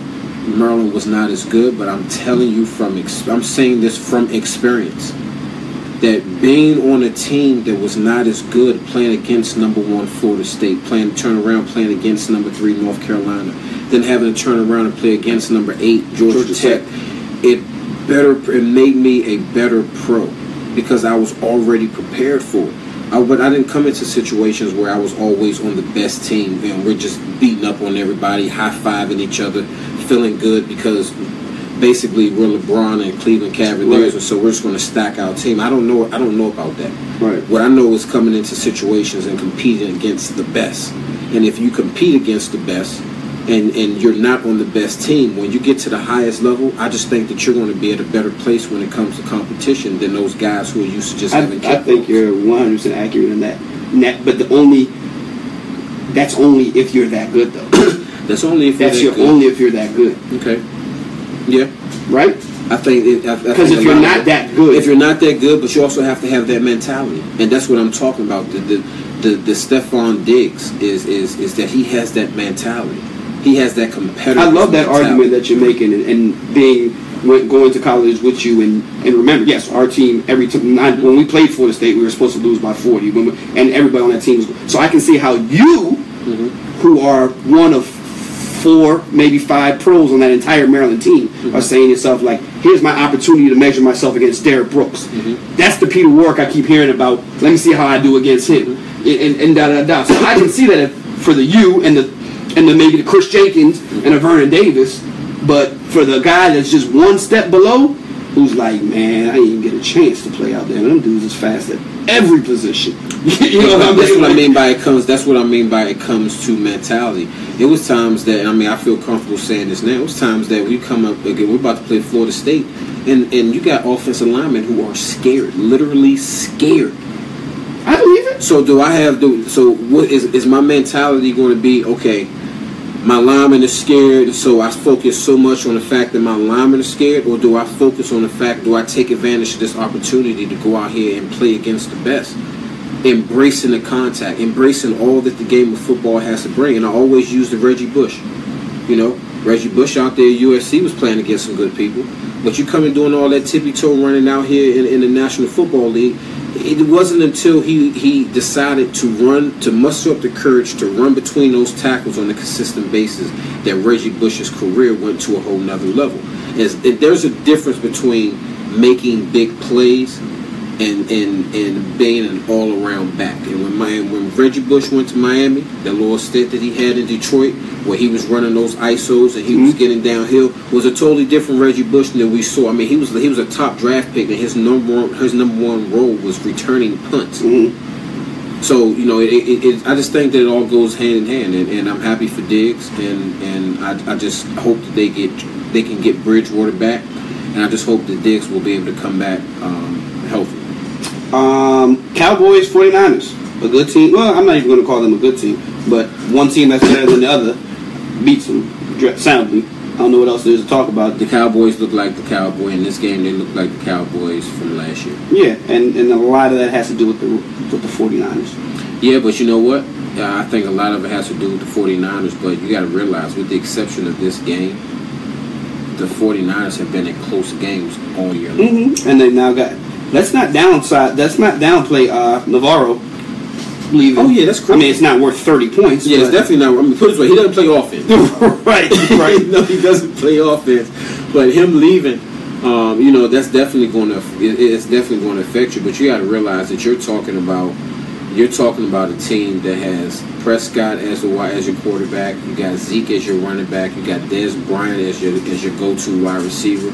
You have Jason Witten as your tight end. Find me 4 more teams that across the board can say that they're that strong at that position. At the skill position. The Zeke thing, you just keep fighting it or let it go? I need real good information. I'm about to say I don't know enough. Real good information, because if it's going to be, we're staring down the barrel of this 6 games. What I don't want to keep doing is pushing it down 1 week, and then in week 11 they say, "Sorry, boss. All the things are like now. It's time you're going to do 6 games," and it's like not the last 6 games of the year. Like, you know what I mean? And then you're thinking to yourself, like, damn, should have done those 6 games, the first 6 games of the year, not the last 6 games of the year. As long as the Cowboys are alive and they can go to the playoffs, I don't think Zeke is going to be suspended. I don't think it'll be. The boys coming for him, and we've seen if they got the Brady, I don't see how he's going to. If Goodell was determined, and the Golden Boy got his 3 games or whatever it was, I don't see how, and that was for footballs. Mm-hmm. I don't see how Goodell's going to just let this one slide. I don't know enough about this, but from the little bits and pieces that I see, I'm not even sure that they have enough evidence. No, the case seems weak as hell. Yeah, that's what I'm saying. The case seems weak as hell. So with that said, but I felt that the damn football case couldn't have been the Deflategate case was not only weak as hell, it was irrelevant. But you're also talking about Mr. Kraft versus Jerry's World, and that in itself, that's a totally different monster. But the Cowboys needed this win, and I mean, it was a win they needed. It was a win they should have gotten. But we'll see what's going to take place this upcoming Sunday. Yeah, man, big game. Yes. Seahawks, Giants. Sorry, Giants. DJ, man. Sorry for you, buddy. Yeah. Season didn't last long, did it? It didn't. It didn't. Really ain't much to talk about here. Seahawks are the Seahawks. Seahawks starting to get moving.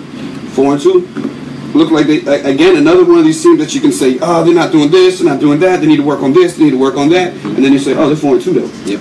So I don't know what else you wanted them to be. If I said after 6 games they're going to be 4-2, you'd say I'll take that. Mm-hmm. And Russell Wilson, 334 yards, 3 touchdowns. Doug Baldwin, 92 yards receiving.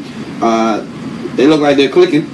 Yeah, I mean, like I said, Seahawks, just holler at me in the playoffs. I just want to see what the playoff brackets look like. Yeah, nah. Moving on to that next one. Bengals Steelers. Every week it seems like Martavis Bryant. Have you followed that at all? About how he keeps complaining and doesn't want to, 1 second and he doesn't want to be here. You've dealt with this before, so I'm not going to say anybody's name, so you can decide whether you want to mention the situation or not. But about a player just not wanting to be there and it going through it in the media. In the locker room, is it just somebody else's business? Like, not my business, I'm not getting into it? Or are you guys just like, man, shut up and play? Every week with the complaining about the amount of targets you got and this person. Yeah, stuff like, I mean. Is it a distraction at all? It is a distraction. It is, right? Mean, people will say it's not a distraction, but if in that receiving room, that has to be. But it's just the 5 of us in the room. Put it this way: if I see you all week long complaining about not getting the ball, and then somebody makes a play, and then somebody at your position makes a play, and you can't bring yourself to be happy for them, that creates a distraction because now you're not a guy that we can count on. You're only thinking about yourself, right? You're only thinking about yourself. So and that receiver room is what, probably 6, 7 guys? Not even that many. Probably about 6 or 7 if you add in the practice squad guys. So what if it's like we spend our whole week together, 5 weeks, and everything's happy, but every Sunday in the news or a Tuesday you keep hearing like Mark was complaining. He'd be like, I just seen Mark the other day. He didn't say nothing, and now he's in the news. Like, doesn't that just be like, man, dude, what's your problem? Like, what? I mean, I was in that position. Because I remember, I think I was with the Jets, and I was just like trade me, because I'm trying to play. Mm-hmm. You know, and I know with my situation, it was more than just, wasn't about money and nothing like that. It's just like, yo, if I'm seeing these teams tee off on Kurt, put me in the game. You know, if no blocking, put me in the game. Like, that's what I'm here for. Let me go get that. It's more so about the team isn't winning. Mm-hmm. But if the team is winning, then you're complaining about not getting the ball. Now that's an issue. And if you're the Pittsburgh Steelers, dude, come on now, you're playing for the Pittsburgh Steelers, man. You got Ben Roethlisberger as your quarterback. You know, you don't want to complain all week long about not getting the ball. Le'Veon Bell has 35 carries. That is how you're going to protect Ben Roethlisberger, and that's where you're going to run. That's pretty much, if you're going to go to the Super Bowl, if you're going to legitimately compete for a Super Bowl, Bell has to get his touches. Antonio Brown, he has to get his touches. No, he does. All right, so you got to understand where you are on the eating pole. The thing is, I think he does, and I think he does. I think it's from reading in between the lines. It's like, I don't have a problem taking a backseat to Bell. I know Brown's got to eat, but it's these 2 targets a game stuff is like, so I'm not even on the pecking order type of thing. Mm-hmm. So he's complaining weekly. On the flip side of the ball, we got Mixon now, who's a rookie, and he's came out and said, you know, that one, he was like, Le'Veon Bell got 35 touches, and he said, you know, he didn't really say anything too special about that, and that, you know, he can do everything that he can do, and he just needs more touches.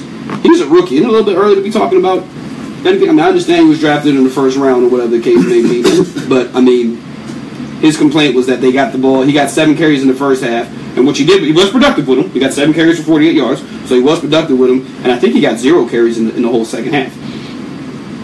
Just shut up. That's the tough part. All right. Shutting up. You're young. Mm-hmm. Okay. Where did he come from? Florida State. He's Florida State, right? I thought he was Oklahoma.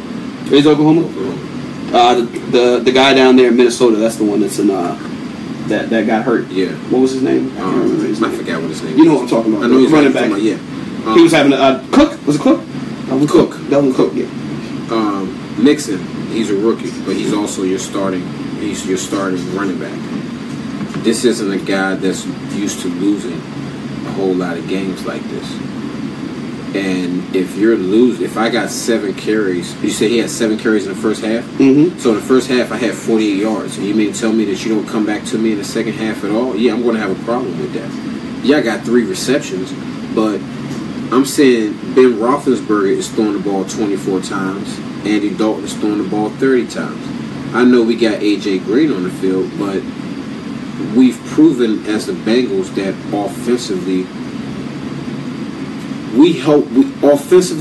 we actually bring something to the table when you run the ball. Mm-hmm. So it's one of those things where, as a player, you're forced to talk to the media.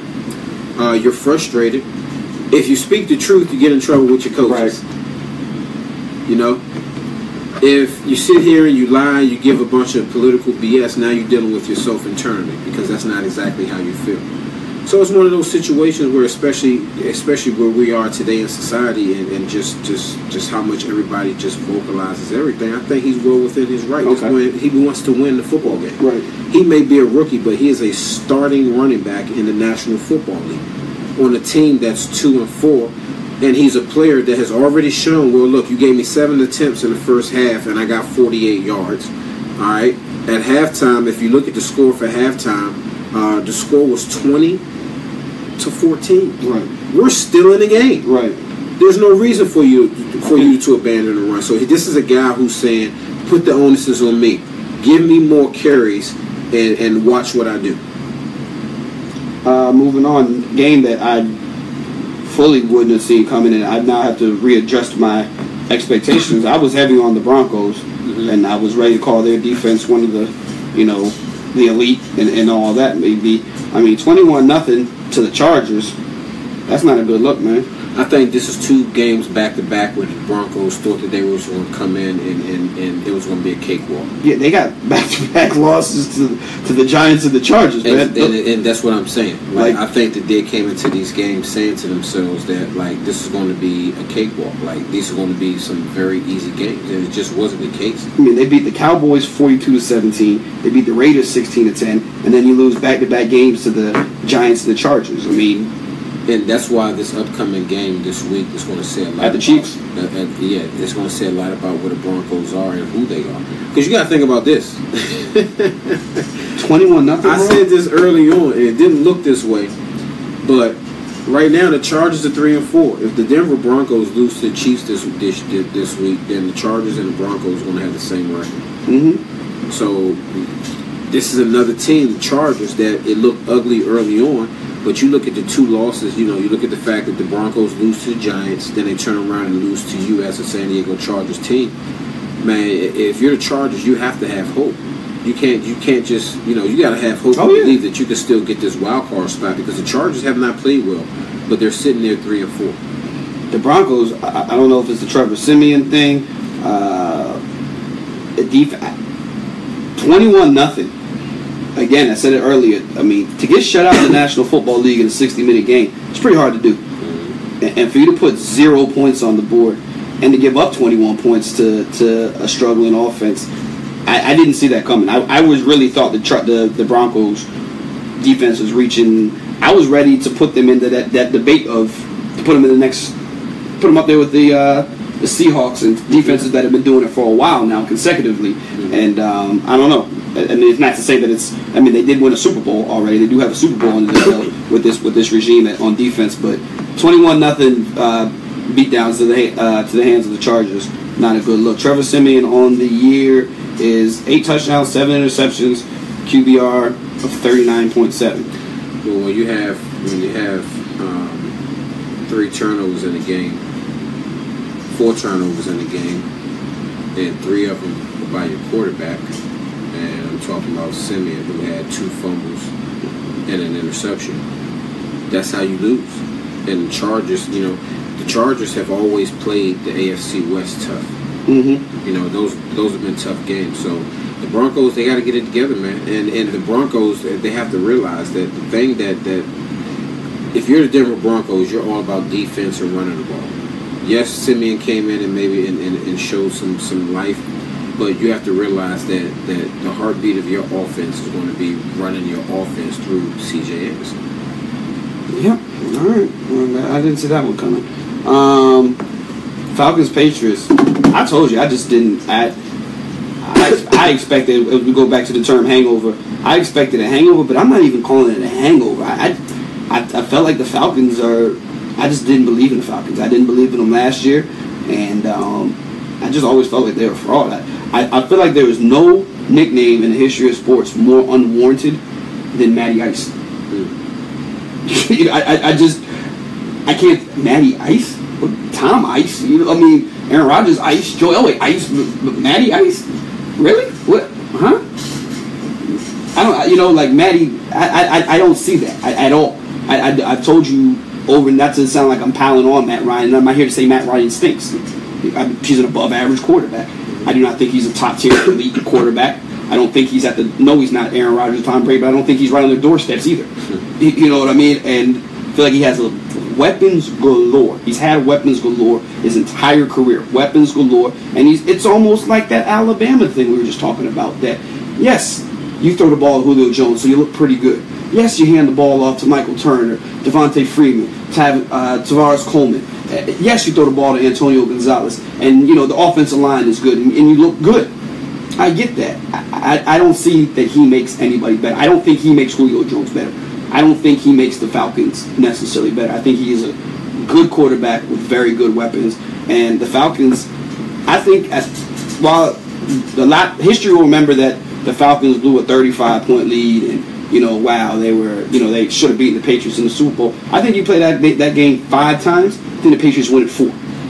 If it was an NBA style game or the best of 7, I think that's a 4-1 game. Yeah. Yes, when the Falcons are clicking and rolling and they're ahead, they are as good as anybody. You know what I mean? So I do see a scenario, yes, where they're up 21 and somebody has to guard. Julio Jones might be one of the best receivers to ever play in the game, and you know, and there's weapons galore, and they're making spectacular catches, and the pressure isn't on Matt Ryan. Then yes, they're going to win that game. I remember watching that Super Bowl, and it was a drive where I think the Patriots scored already 2 in a row, and there's still like 5 minutes left. And I said, if Matt Ryan goes out here right now and they go 3 and out, that's it. Like, the momentum has changed. And what did he do? He went out there and went 3 and out. And we said this about LeBron. We both have said this, and DJ for a long time. He's like, he is great when he's ahead. Later in his career, he started to do the comebacks and all of that Kobe and we used to watch Kobe. It was down 10. If the Lakers were down by 10 with 5 minutes left, it was almost like they were up. Yeah. You know what I mean? And then you have guys who are front runners that is like, once LeBron is up by 10 and 15, yeah, it's pretty hard to stop. Yeah. Because it's just going to keep rolling, it's going to keep rolling, it's going to keep rolling. And that's kind of how I feel like the Falcons are. Like, I don't see any Matty Ice magic comeback. I remember SportsCenter tweeting on and saying, another fourth quarter comeback for Matt Ryan. You know, he's done it again. Like, that's, where the hell did he get that nickname from? I don't know where he got the nickname from, but that's a long rant. I would like to know how many offensive coordinators has he had in his entire time in Atlanta. Shanahan had a hell of a one in last year. He did, but with this year you got to realize that you're dealing with losing the Super Bowl, and you don't have your coordinator who's proven that he's a darn good offensive coordinator. Shanahan. Brady, those coordinators get head coaching jobs left, right, and center. Mm-hmm. I mean, it might probably still be the same system, but Josh McDaniels, I mean, he's getting new coordinators. Who is? Brady. Josh left and came back. But it's all the same system. It's all the same system. When you lose Kyle Shanahan, you lose Kyle Shanahan's system. Still run the same system, no? You can run the same system, but if I bring in an offensive coordinator who don't run that system, right. I can't ask him. I mean, how good would I be asking him to come in? Hey, his plays. You know nothing about Kyle Shanahan and why you've never sat in a meeting with him, but we want you to run this system that he runs. We don't want you to run what you know. We want you to run this system. I mean, that's going to be pretty tough to do. With that said, I feel you with the whole Matty Ice thing. It's just that they've had years where it was one of those situations where during the regular season it looked real good. They had some dominant regular seasons, but it just hasn't panned out for him. Yeah, absolutely. It just hasn't panned out for him. And for him, he has weapons. I mean, he has always had weapons. I think that there was some years that towards the end of Roddy White's tenure in Atlanta, that they were at a disadvantage because Roddy White was out there and he wasn't offering the Falcons anything. Okay.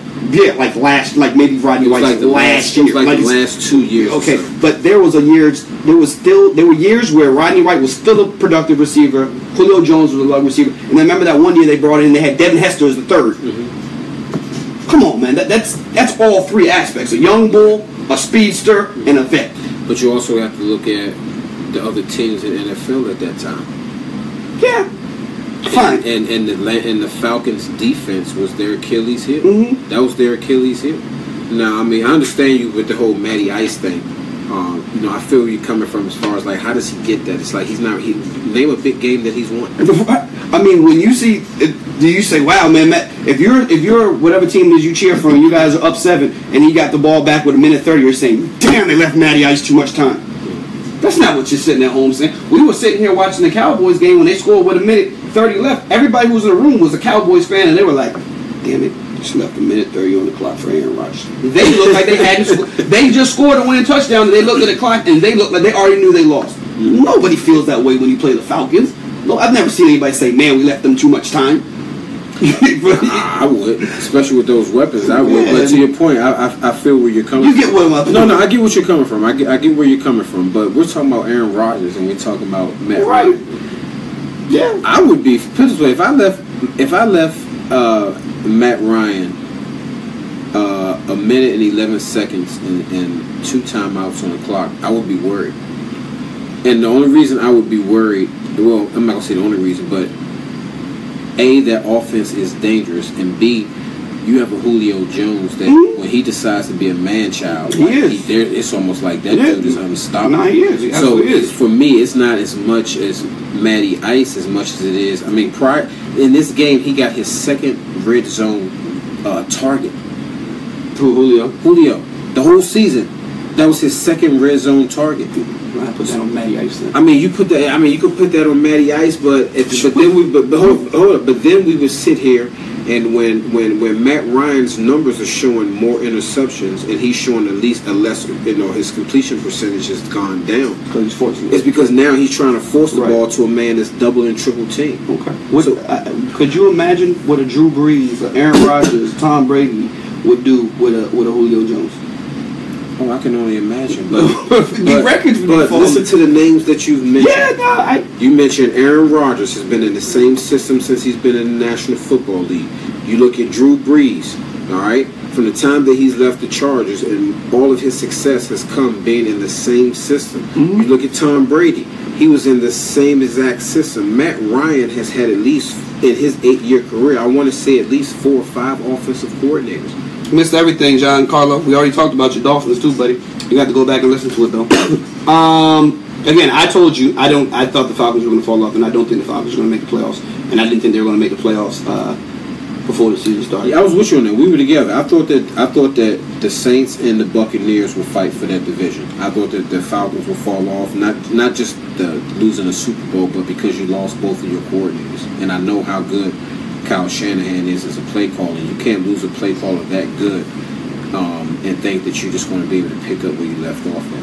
And then now for last night's game, the Eagles-Redskins, Monday night, Philly, NFC East. It's a classic.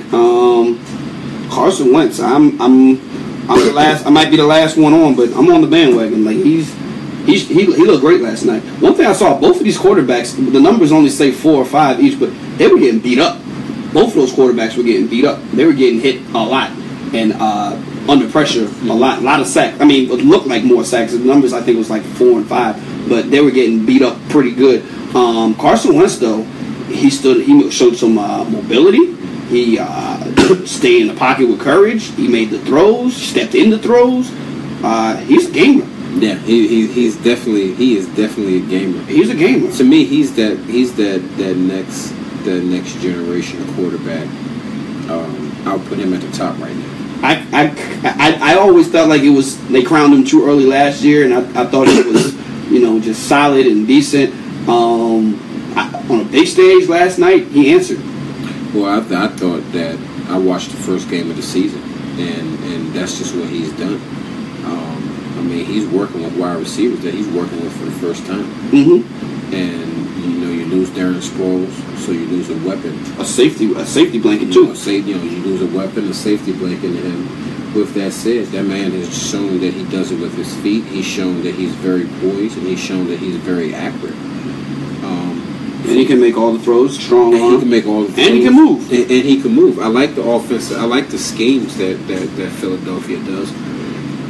And if you watch this game, when you watch Wentz, you see that he and John Gruden, he mentioned this during the broadcast, like he's in full control of everything over there. Like when the camera zooms in on him as they're going with their hurry up, and you're watching him call the signals and get everybody in position and things of that nature, you see that he has full command of that offense. And when you have a quarterback that's young that has that type of command of your offense with brand new weapons, his upside is going to get better. I mean, he's practically doing this without a run game. Yes. Cousins is, I want to say, 0 for 6. They said it last night several times. Only quarterback in history 0 for 6 on Monday Night Football. Is that just a silly stat, or is there something there? To be honest with you, I would say silly stat, and I would say you would have to. I would look a little deeper. And let's look at the quarterbacks who have played on Monday Night Football 6 times. Let's look at the opponents that they were playing. So you don't think there's any of that, and the stat is even higher in terms of primetime games, and then you throw in teams against. Like, do you put anything into that stat about the notion that he doesn't do it on a big stage? This is how I feel about Kirk Cousins, and I'm going to say this, and I think that this is going to answer your question. I think that he's been dealt a bad hand. He's been dealt a bad hand. You have no physical identity on your offense. You have zero physical identity.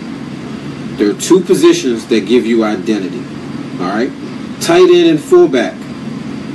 All right, that's where you get your physical. You get one lineman, you get your tight end, and you get your fullback. The Redskins only have one of the three.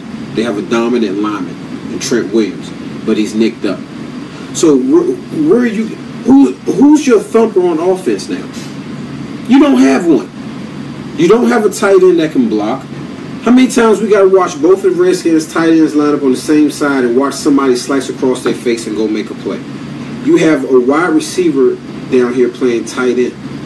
So Kirk Cousins he's being dealt a bad hand. He's been put in positions, I think, he's been put in positions to fail. You cannot have a run game and you cannot support your quarterback when you don't have a blocking tight end and you do not have a fullback on your roster. The man's been put in a position to fail. You lose Deshaun Jackson, you lose Pierre Garçon, and you replace those two with a quarterback. I'm still baffled. Is that just not going to happen? What? The Terrell Pryor thing. I mean, it's just one. I mean, he's down the last game. He didn't get a target until the fourth quarter, which then he dropped it. First of all, I think they paid him too much money. Man, somebody was looking at, I think, Facebook or somebody. They said social media got him paid as much as he did. Although he did have some showed talent. Yeah, he did. He showed talent, but majority of those things was going deep. Yeah. All right, you're going deep.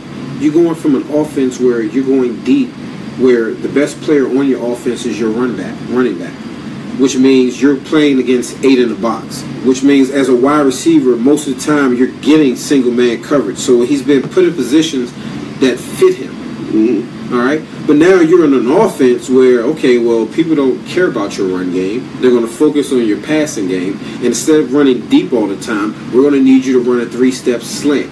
We're going to need you to run a 3-step slant and understand the windows that you have as you're running these slants. Well, why wouldn't he have a better understanding than anybody else? Because it's different. It's different. Nobody should know better than a quarterback how important it is. It's different when you're taking a snap and you're protected here and you can do your Peyton Manning fall or you can just throw the ball out of bounds, opposed to now when you're coming and you put your foot on the ground and you turn back to look for the ball. Meanwhile, you got this heat-seeking missile coming. It's a totally different monster. But shouldn't he know the windows? Shouldn't he know that, like, I would think that nobody would be more precise on their routes than a quarterback. He understands the importance, but it's a difference when you add in anxiety. It's a difference when he runs it a certain way in practice, but the look that he gets in the game isn't what he gets in practice. The tempo is a lot faster. It's different in practice when you can run a play and you know that you're going to go back, you're going to go in here, you're going to watch film, and you doing a bad job really doesn't hurt anybody. Because who do they have that's going to replace you?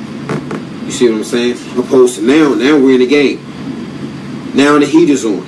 I mean, we know he's got the athletic ability. You see, there's a difference, and there's a difference between having athletic ability and being a football player.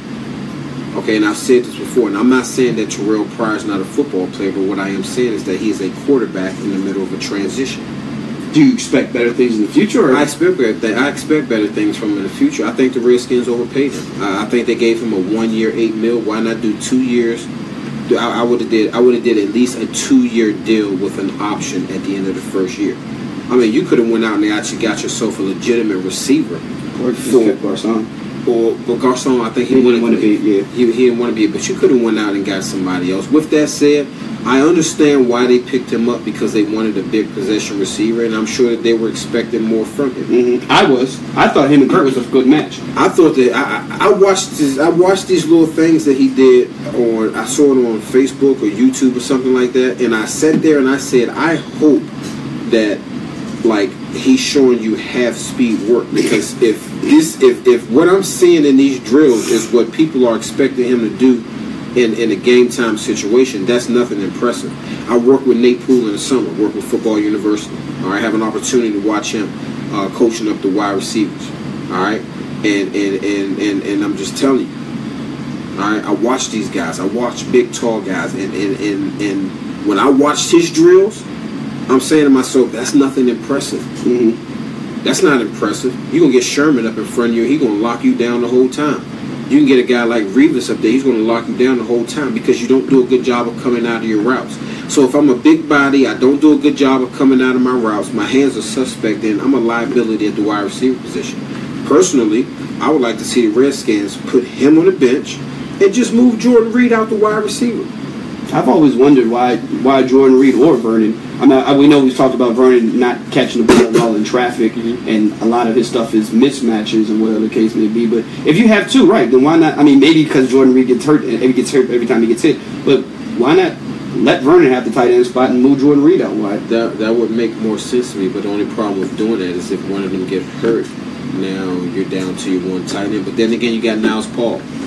All right, so this whole Redskins situation. Here's the reality of it. The two best receiving weapons are the same player in terms of Jordan Reed and Vernon Davis. They're oversized receivers playing tight end. No running back, and you don't know if it's going to be Fat Rob pounding the ball at the middle. You don't know if it's going to be Robert Kelly as a scat back. Chris Thompson as a scat back. I feel like the running game, when you talk about identities, I feel like the running game has no identity. Yeah, the running game has no identity. You want to know why? Because you don't have a fullback. You do not have a fullback on your roster. Your tight ends cannot block. The Redskins have soft tight ends. Okay, that's what it comes down to. These are pass-catching tight ends. And you don't have a fullback. Show me on the Washington Redskins at the skill position who's your physical guy that's going to set the tone. You do not have it. I agree. You do not have it. So you need those things. So when it comes to Kirk Cousins, I just feel like that he just doesn't have enough around him. So you're not making this about Kirk Cousins? No, I'm not making this about Kirk Cousins. Yes, Kirk Cousins is in a contract year, and yes, you would like to see him do a lot better. But the fact of the matter is I just don't think that Kirk Cousins has the pieces around him that he needs around him. Kurt is getting better. He was 30 for 40 with 303 yards, and one interception I think that he had was off of one of his linemen. Somebody got beat and his arm got hit. But I'm not putting this all on Kirk Cousins. I can't put this. The way things are going right now, at the end of the season, do we just amicably split? Do the Kirk Cousins and the Redskins both say this just isn't working for me? I think that you try to sign Kirk Cousins to a contract. But if you're Kirk and you're sitting here thinking they're not giving me an opportunity, I'm getting dealt a bad hand, as that term was. Do you want to stay here? He's already seemed like he's not too pleased here going into the season. Well, I think that for Kirk Cousins, it's just you have to work with what you have. Donnie Meadows, what's up, buddy? I think you have to work with what you have. But you lose a lot when you lose to Sean Jackson and Pierre Garçon. You lost a whole lot, and you didn't replace him. I mean, I'm guessing that they was expecting Dotson, who they drafted. Isn't he a first-round draft pick? Yeah, he's the first pick of the draft. He was the first pick of their draft. Right. So you're thinking that Dotson's going to step in and Terrell Pryor. That's what you're thinking. But you have a guy coming off of an Achilles. Okay, you don't know what you're going to get from him. You don't even know if he's going to be able to last the whole season. Okay, you bring in a quarterback to play wide receiver. All right. Crowder is a guy that, and I said this coming into the season, he has to prove it to me because he was the third wide receiver that was surrounded by Pierre Garçon and Deshaun Jackson. Right. So he still has some things that he's trying to prove. So I can't put all these things on Kirk Cousins. I'm not going to expect Kirk Cousins to go out here and be Tom Brady, Ben Roethlisberger, or Aaron Rodgers, or Drew Brees. I'm not going to expect him to do that because that's just not fair to do. The man was 30 for 40 with 303 yards, 3 touchdowns, 1 interception that was not his fault. Yes, he missed some throws. Every quarterback missed some throws, but you're not giving Kirk Cousins what he needs. Okay. All right, let's start off Thursday night. Dolphins, Ravens. Thursday night. This is going to be busy at work. And they're here in Baltimore. Dolphins are 4-2. No Jay Cutler. Is what, as of today, they're saying Jay Cutler has got multiple broken ribs and he will not be starting. I don't know if do you count that as are you upgrading that or does that make them better or worse? Can't make them better, right? I mean, was it Jay Cutler? Yeah. I mean, starts over him for a reason. The Miami Dolphins are everything is about their running back. Correct me if I'm wrong in this thinking. If the Dolphins thought that Matt Moore was a better quarterback than Jay Cutler, they would not have got him off the street. They definitely wouldn't have gotten him off the street. But the only thing I can do, I look at this. What have you done for me lately? And lately, what Moore has done is come in, help lead my team to a victory, and he didn't turn the ball over. So if I'm Miami and I'm a coach on that staff, I'm not worried about why we brought Jay Cutler in here. And, I understand your point, but I'm not worried about that because we're in the middle of the season. Jay Cutler's not going to be here, so the only thing I'm concerned with is how Moore does in this situation. With that said, when you're a quarterback in that situation, you know what your best friend is?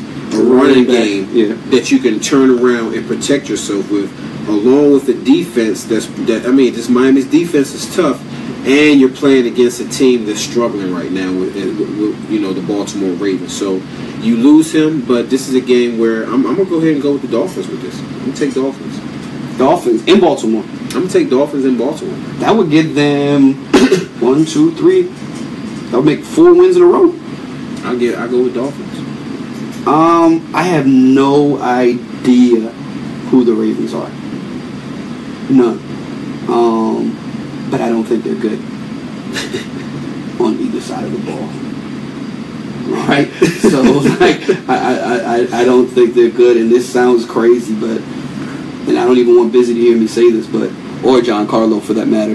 Give me the Dolphins, man. And then that would make them 5-2, which is exceed my win total already. That I had expectations for them already, right? Give me if Matt Moore goes. Here's what needs to happen. As long as Matt Moore isn't out there throwing the game away, if he's managing the game and he's not Drew Brees and Aaron Rodgers and gung ho trying to earn a starting gig or something, if he goes in there and says, man, like you said, let me hand the ball to Ajay, win the possession game, punt, put my defense on the field, trust that they're going to get me the ball back, we get a field goal. If he's willing to play, Flacco and that Ravens offense, it's like zero faith in them. Zero faith in them. And right now, between these two teams, I feel like, as of today, the Dolphins have a better defense than the Ravens, which also sounds almost blasphemous. Ray Lewis is somewhere rolling in his grave, but the Dolphins have a better defense than the Ravens right now. And give me the Dolphins also on a Thursday night game, which should be a good game. I think it should be a pretty good game. Sunday starts off Vikings at Browns. Vikings, yeah. Raiders go to Buffalo. I'm taking Buffalo. I'm taking Buffalo also. Raiders are coming off an emotional victory, fly across the country to Buffalo. It's not going to be super cold. It's not that time of the year just yet. But coming east never really goes that well. It's a 1 o'clock game. I know you lived on the East Coast, but I live with you. When the Raiders used to come here to the East Coast, and that 1 o'clock game, which is technically 10 o'clock your time. Again, I know that you lived your entire life on the East Coast, so your body's set to East Coast time. But does that kind of mess with you? Waking up, it does. If you're not used to it. Because, I guess getting to the stadium, those type of things feel like ungodly hours. Yeah, the thing I remember about those moments where you had to play the 1 o'clock game was, and it wasn't often, I don't remember that happening often, but you wake up and you're just tired. Because it just seems ridiculously early? Because it just seems ridiculously early. You got to think about it. You're playing a 1 o'clock game, which means you're at the stadium by 11, I believe. Breakfast is probably you got 10, 9:30. If you're getting treatment, if you have treatment, you got to be down there at 8 o'clock in the morning. So think about this. I have treatment at 8 o'clock in the morning East Coast time. It's 5 in the morning. 5 in the morning. Right. West Coast. Right. And so you feel a little sluggish, but I think once you get that good B12 up in you, and you get that adrenaline going, it's just one of those things that once you wake up and your body gets going, because we come in on a Friday, you get a chance to kind of relax and chill on Saturday. Once you get out there playing, I just never really felt the effects of it. Okay. There is overwhelming evidence statistically. I don't know it off the top of my head, but it hurt the record of teams traveling west to east. Not good. Oh no, I believe it. No. Don't get me wrong. Trust me, you definitely want the 4 o'clock game. Yeah, not good at all. Yeah, the numbers are staggering. Yeah, no, I believe it. But I just, from a personal standpoint, it's just not something that it's just not something that. Was it something that people would say? Like, would players mention it? Or not? Nobody really say anything? Nah, because it's just like once you're getting out there. I mean, you got to realize I was in Oakland at the time. There was so much going on out there, just where we were as a team. I think the last thing you're worried about is, oh my gosh, the time difference has me so fatigued. And I'm just like, nah, we need to protect our quarterback today. Yeah. So we both going Buffalo. Yep. Bengals, Colts. Bengals. Just Colts right now are just what the Bengals ordered. This is one of those games that you need. If you're the Bengals, you need this win. You need to get Mixon his touches. You got to get everybody happy. Get AJ fed. Get everything. Get that wheels in motion type of thing. Use them for that. Chargers, Patriots in New England. Patriots. Yeah, Patriots. Bears at the Saints. I'm gonna go Saints. Jets, Falcons. The Falcons don't win this, they're in trouble. So I'm not going to go with the Falcons. I was sitting here looking at this, and I'm going to go with the Jets. So you think the wheels are all the way off in Atlanta? I'm not saying that the wheels are all the way off for Atlanta. That would be what I am saying, like 3 losses in a row. But what I am saying is that pending what the weather's going to be in New York, I don't know what the weather's going to be. Go ahead, I'm listening. Oh yeah, I was reading along with you. I don't know what the weather's going to be, but I think that this is one of those games that, think about this. Right now the Falcons are 0-2 against the AFC East. They lost to the Bills. They lost to Miami.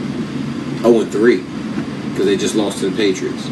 This may be one of those years that this is going to be a team that goes over against a division. So I'm going to go with the Jets in this. That would be a gut check. And you also got to remember that for the first time in years that the Jets are legitimate contenders for a playoff position. They're trying to stay as close as they can to Miami, and so they're trying to stay as close as they can to Miami, Buffalo, and the Patriots because that division is still. If the Falcons lose to the Jets, gut check. That's a punch in the stomach, and I'm not so sure they get up from that. That would be a bad. Like I said, I believe that would be 4 losses in a row. Not a good look. I got the Falcons. You got the Jets. 49ers, Eagles. In Philadelphia, Eagles. Panthers play us. Play the Bucks. In Tampa. I was just sitting here looking at that game. Tough one. It is a tough one. My emotions obviously want me to say Tampa. I think like Carolina is I have more. Both of these teams, I think, are their quarterback. And I have more faith in 2017 in Cam than I do in James. The thing about this game for me is if Tampa Bay can hit Cam, Tampa Bay will win the game. All you have to do is hit Cam. With that said, you have no idea what type of Panthers team is going to show up. No type of deal. What type of Buccaneers team? Yeah, no, but here's the thing: if you knew what type of Panthers team would show up, I would pick the Panthers easily because I said it before. If Cam is going to be Cam, they're going to run that offense. Yeah. That's a tough team to beat. Yes, but I think you're more likely to get that than you are. Like you just say to yourself again, what is more likely to happen? That Cam is Superman. We've seen that happen a lot. Or Jameis Winston is Superman, and you have to say you're more likely to get Cam to be Superman than you are Jameis Winston. We've seen it happen more times. The same way you said that that Cam got RG3 drafted #1 overall. Hello, he definitely got Jameis drafted #1 overall. Like, and what we saw, Jameis this is a big brother little brother game. I disagree with that. He's not as mobile. And it's not the read option. It's not the read option, but I think Winston's body of work and his upside is what got him drafted because you're talking about 2 completely different quarterbacks. Jameis Winston, he was throwing that ball in college. Cam was That's fair. That's fair. He was running pretty much the same offense in the league. That's fair. That's fair. With that said, don't make no mistake about it. Jameis looks up to Cam. Oh yeah, just understand. If I was a young black quarterback, I would say okay, well, because he's a black quarterback in the league. Right. He's the only one that's only doing it. Right. And yeah, he gets a lot of scrutiny and a lot of negative attention for things off the field. But the fact of the matter is, I think it was like a year or 2. This man was the MVP. Mm-hmm. All right, and he could still ball. And so I'll take the Panthers, and I don't even like picking against them. I don't, man. I want to say the Panthers. I just feel like that this is going to be one of those games where Mike Evans is just about to go off. I love it. Sure hope so. So I'm gonna go ahead and I'm gonna go with the Bucks. I just don't trust Carolina. I don't either. Carolina. And I don't trust I don't trust them, and I don't trust the Buccaneers. I just think that the Buccaneers need this game. What? Yeah. They need. Yeah. They need Yes. this game Yes. more than Absolutely. If we lose this game, we go to 2-5.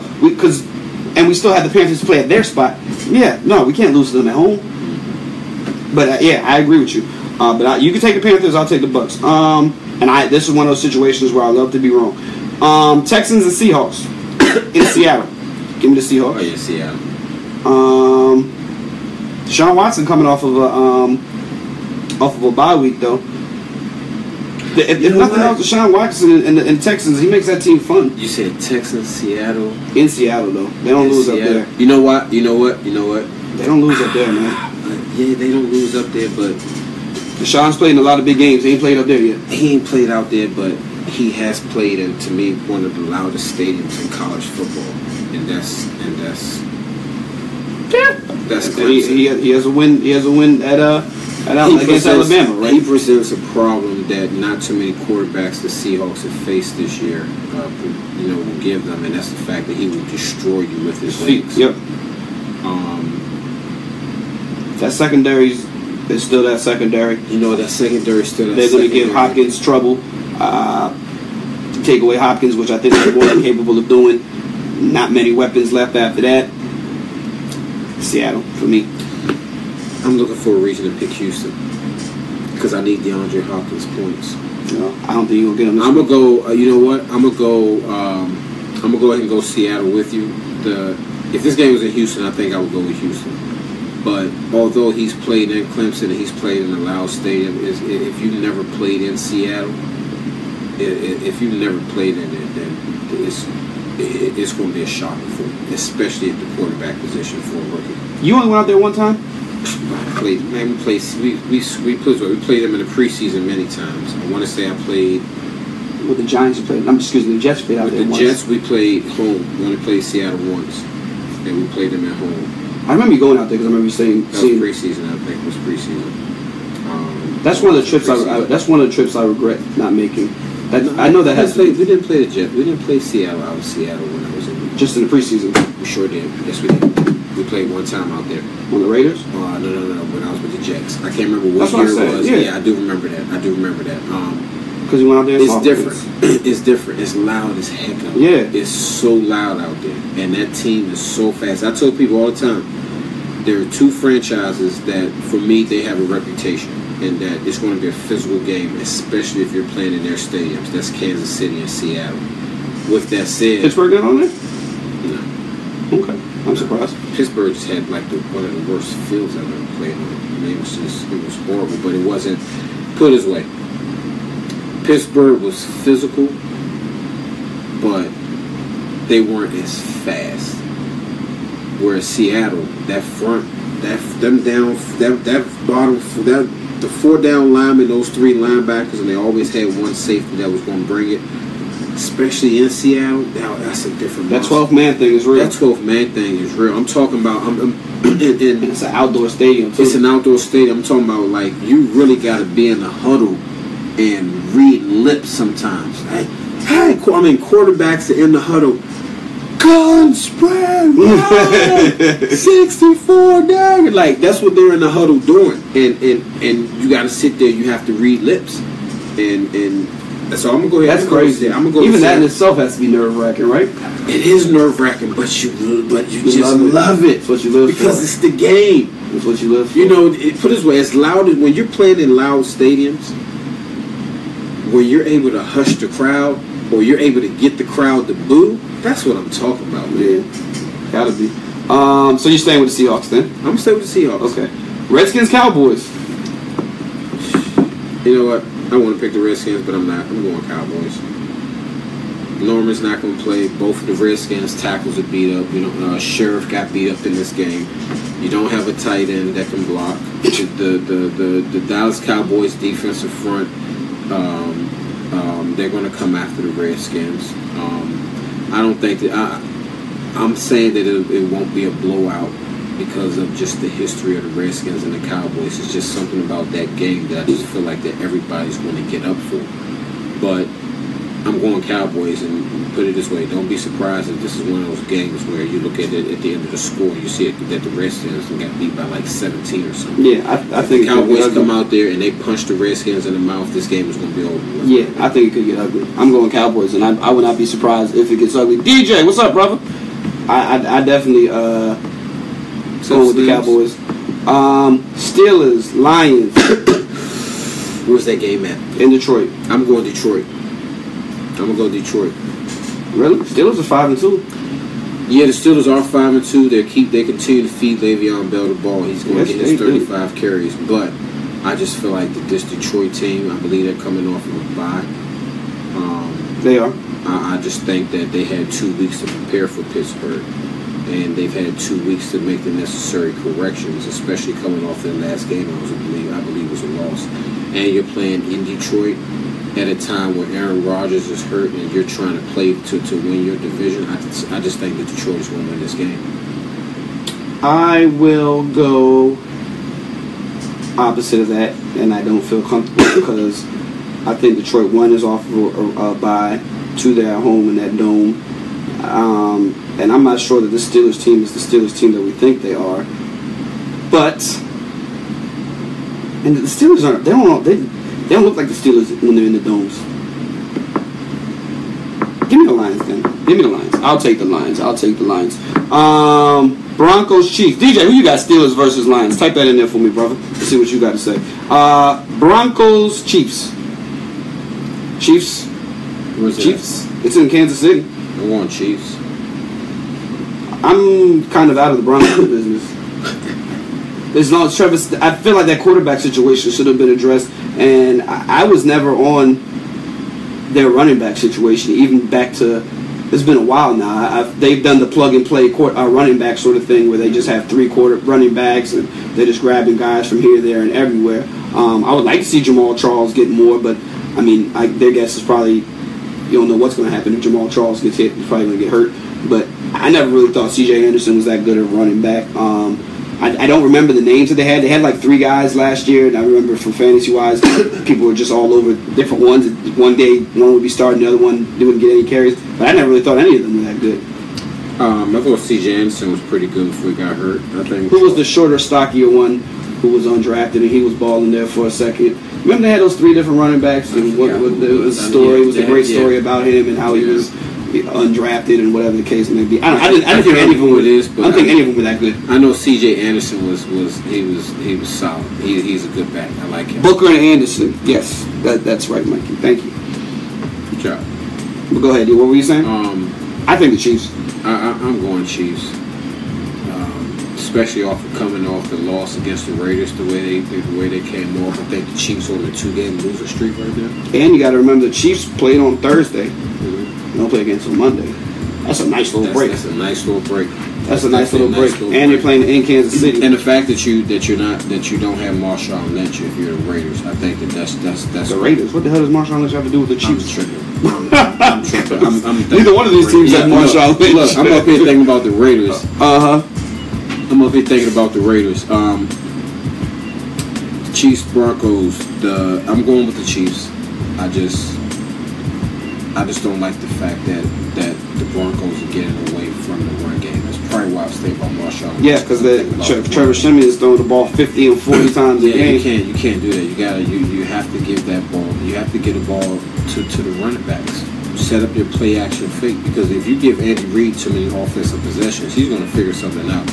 And then you're going to allow him to get into his bag of tricks. And they're coming off of this loss. Coming off back-to-back losses. Steelers. And losing to the Raiders the way you lost on the last play of the game.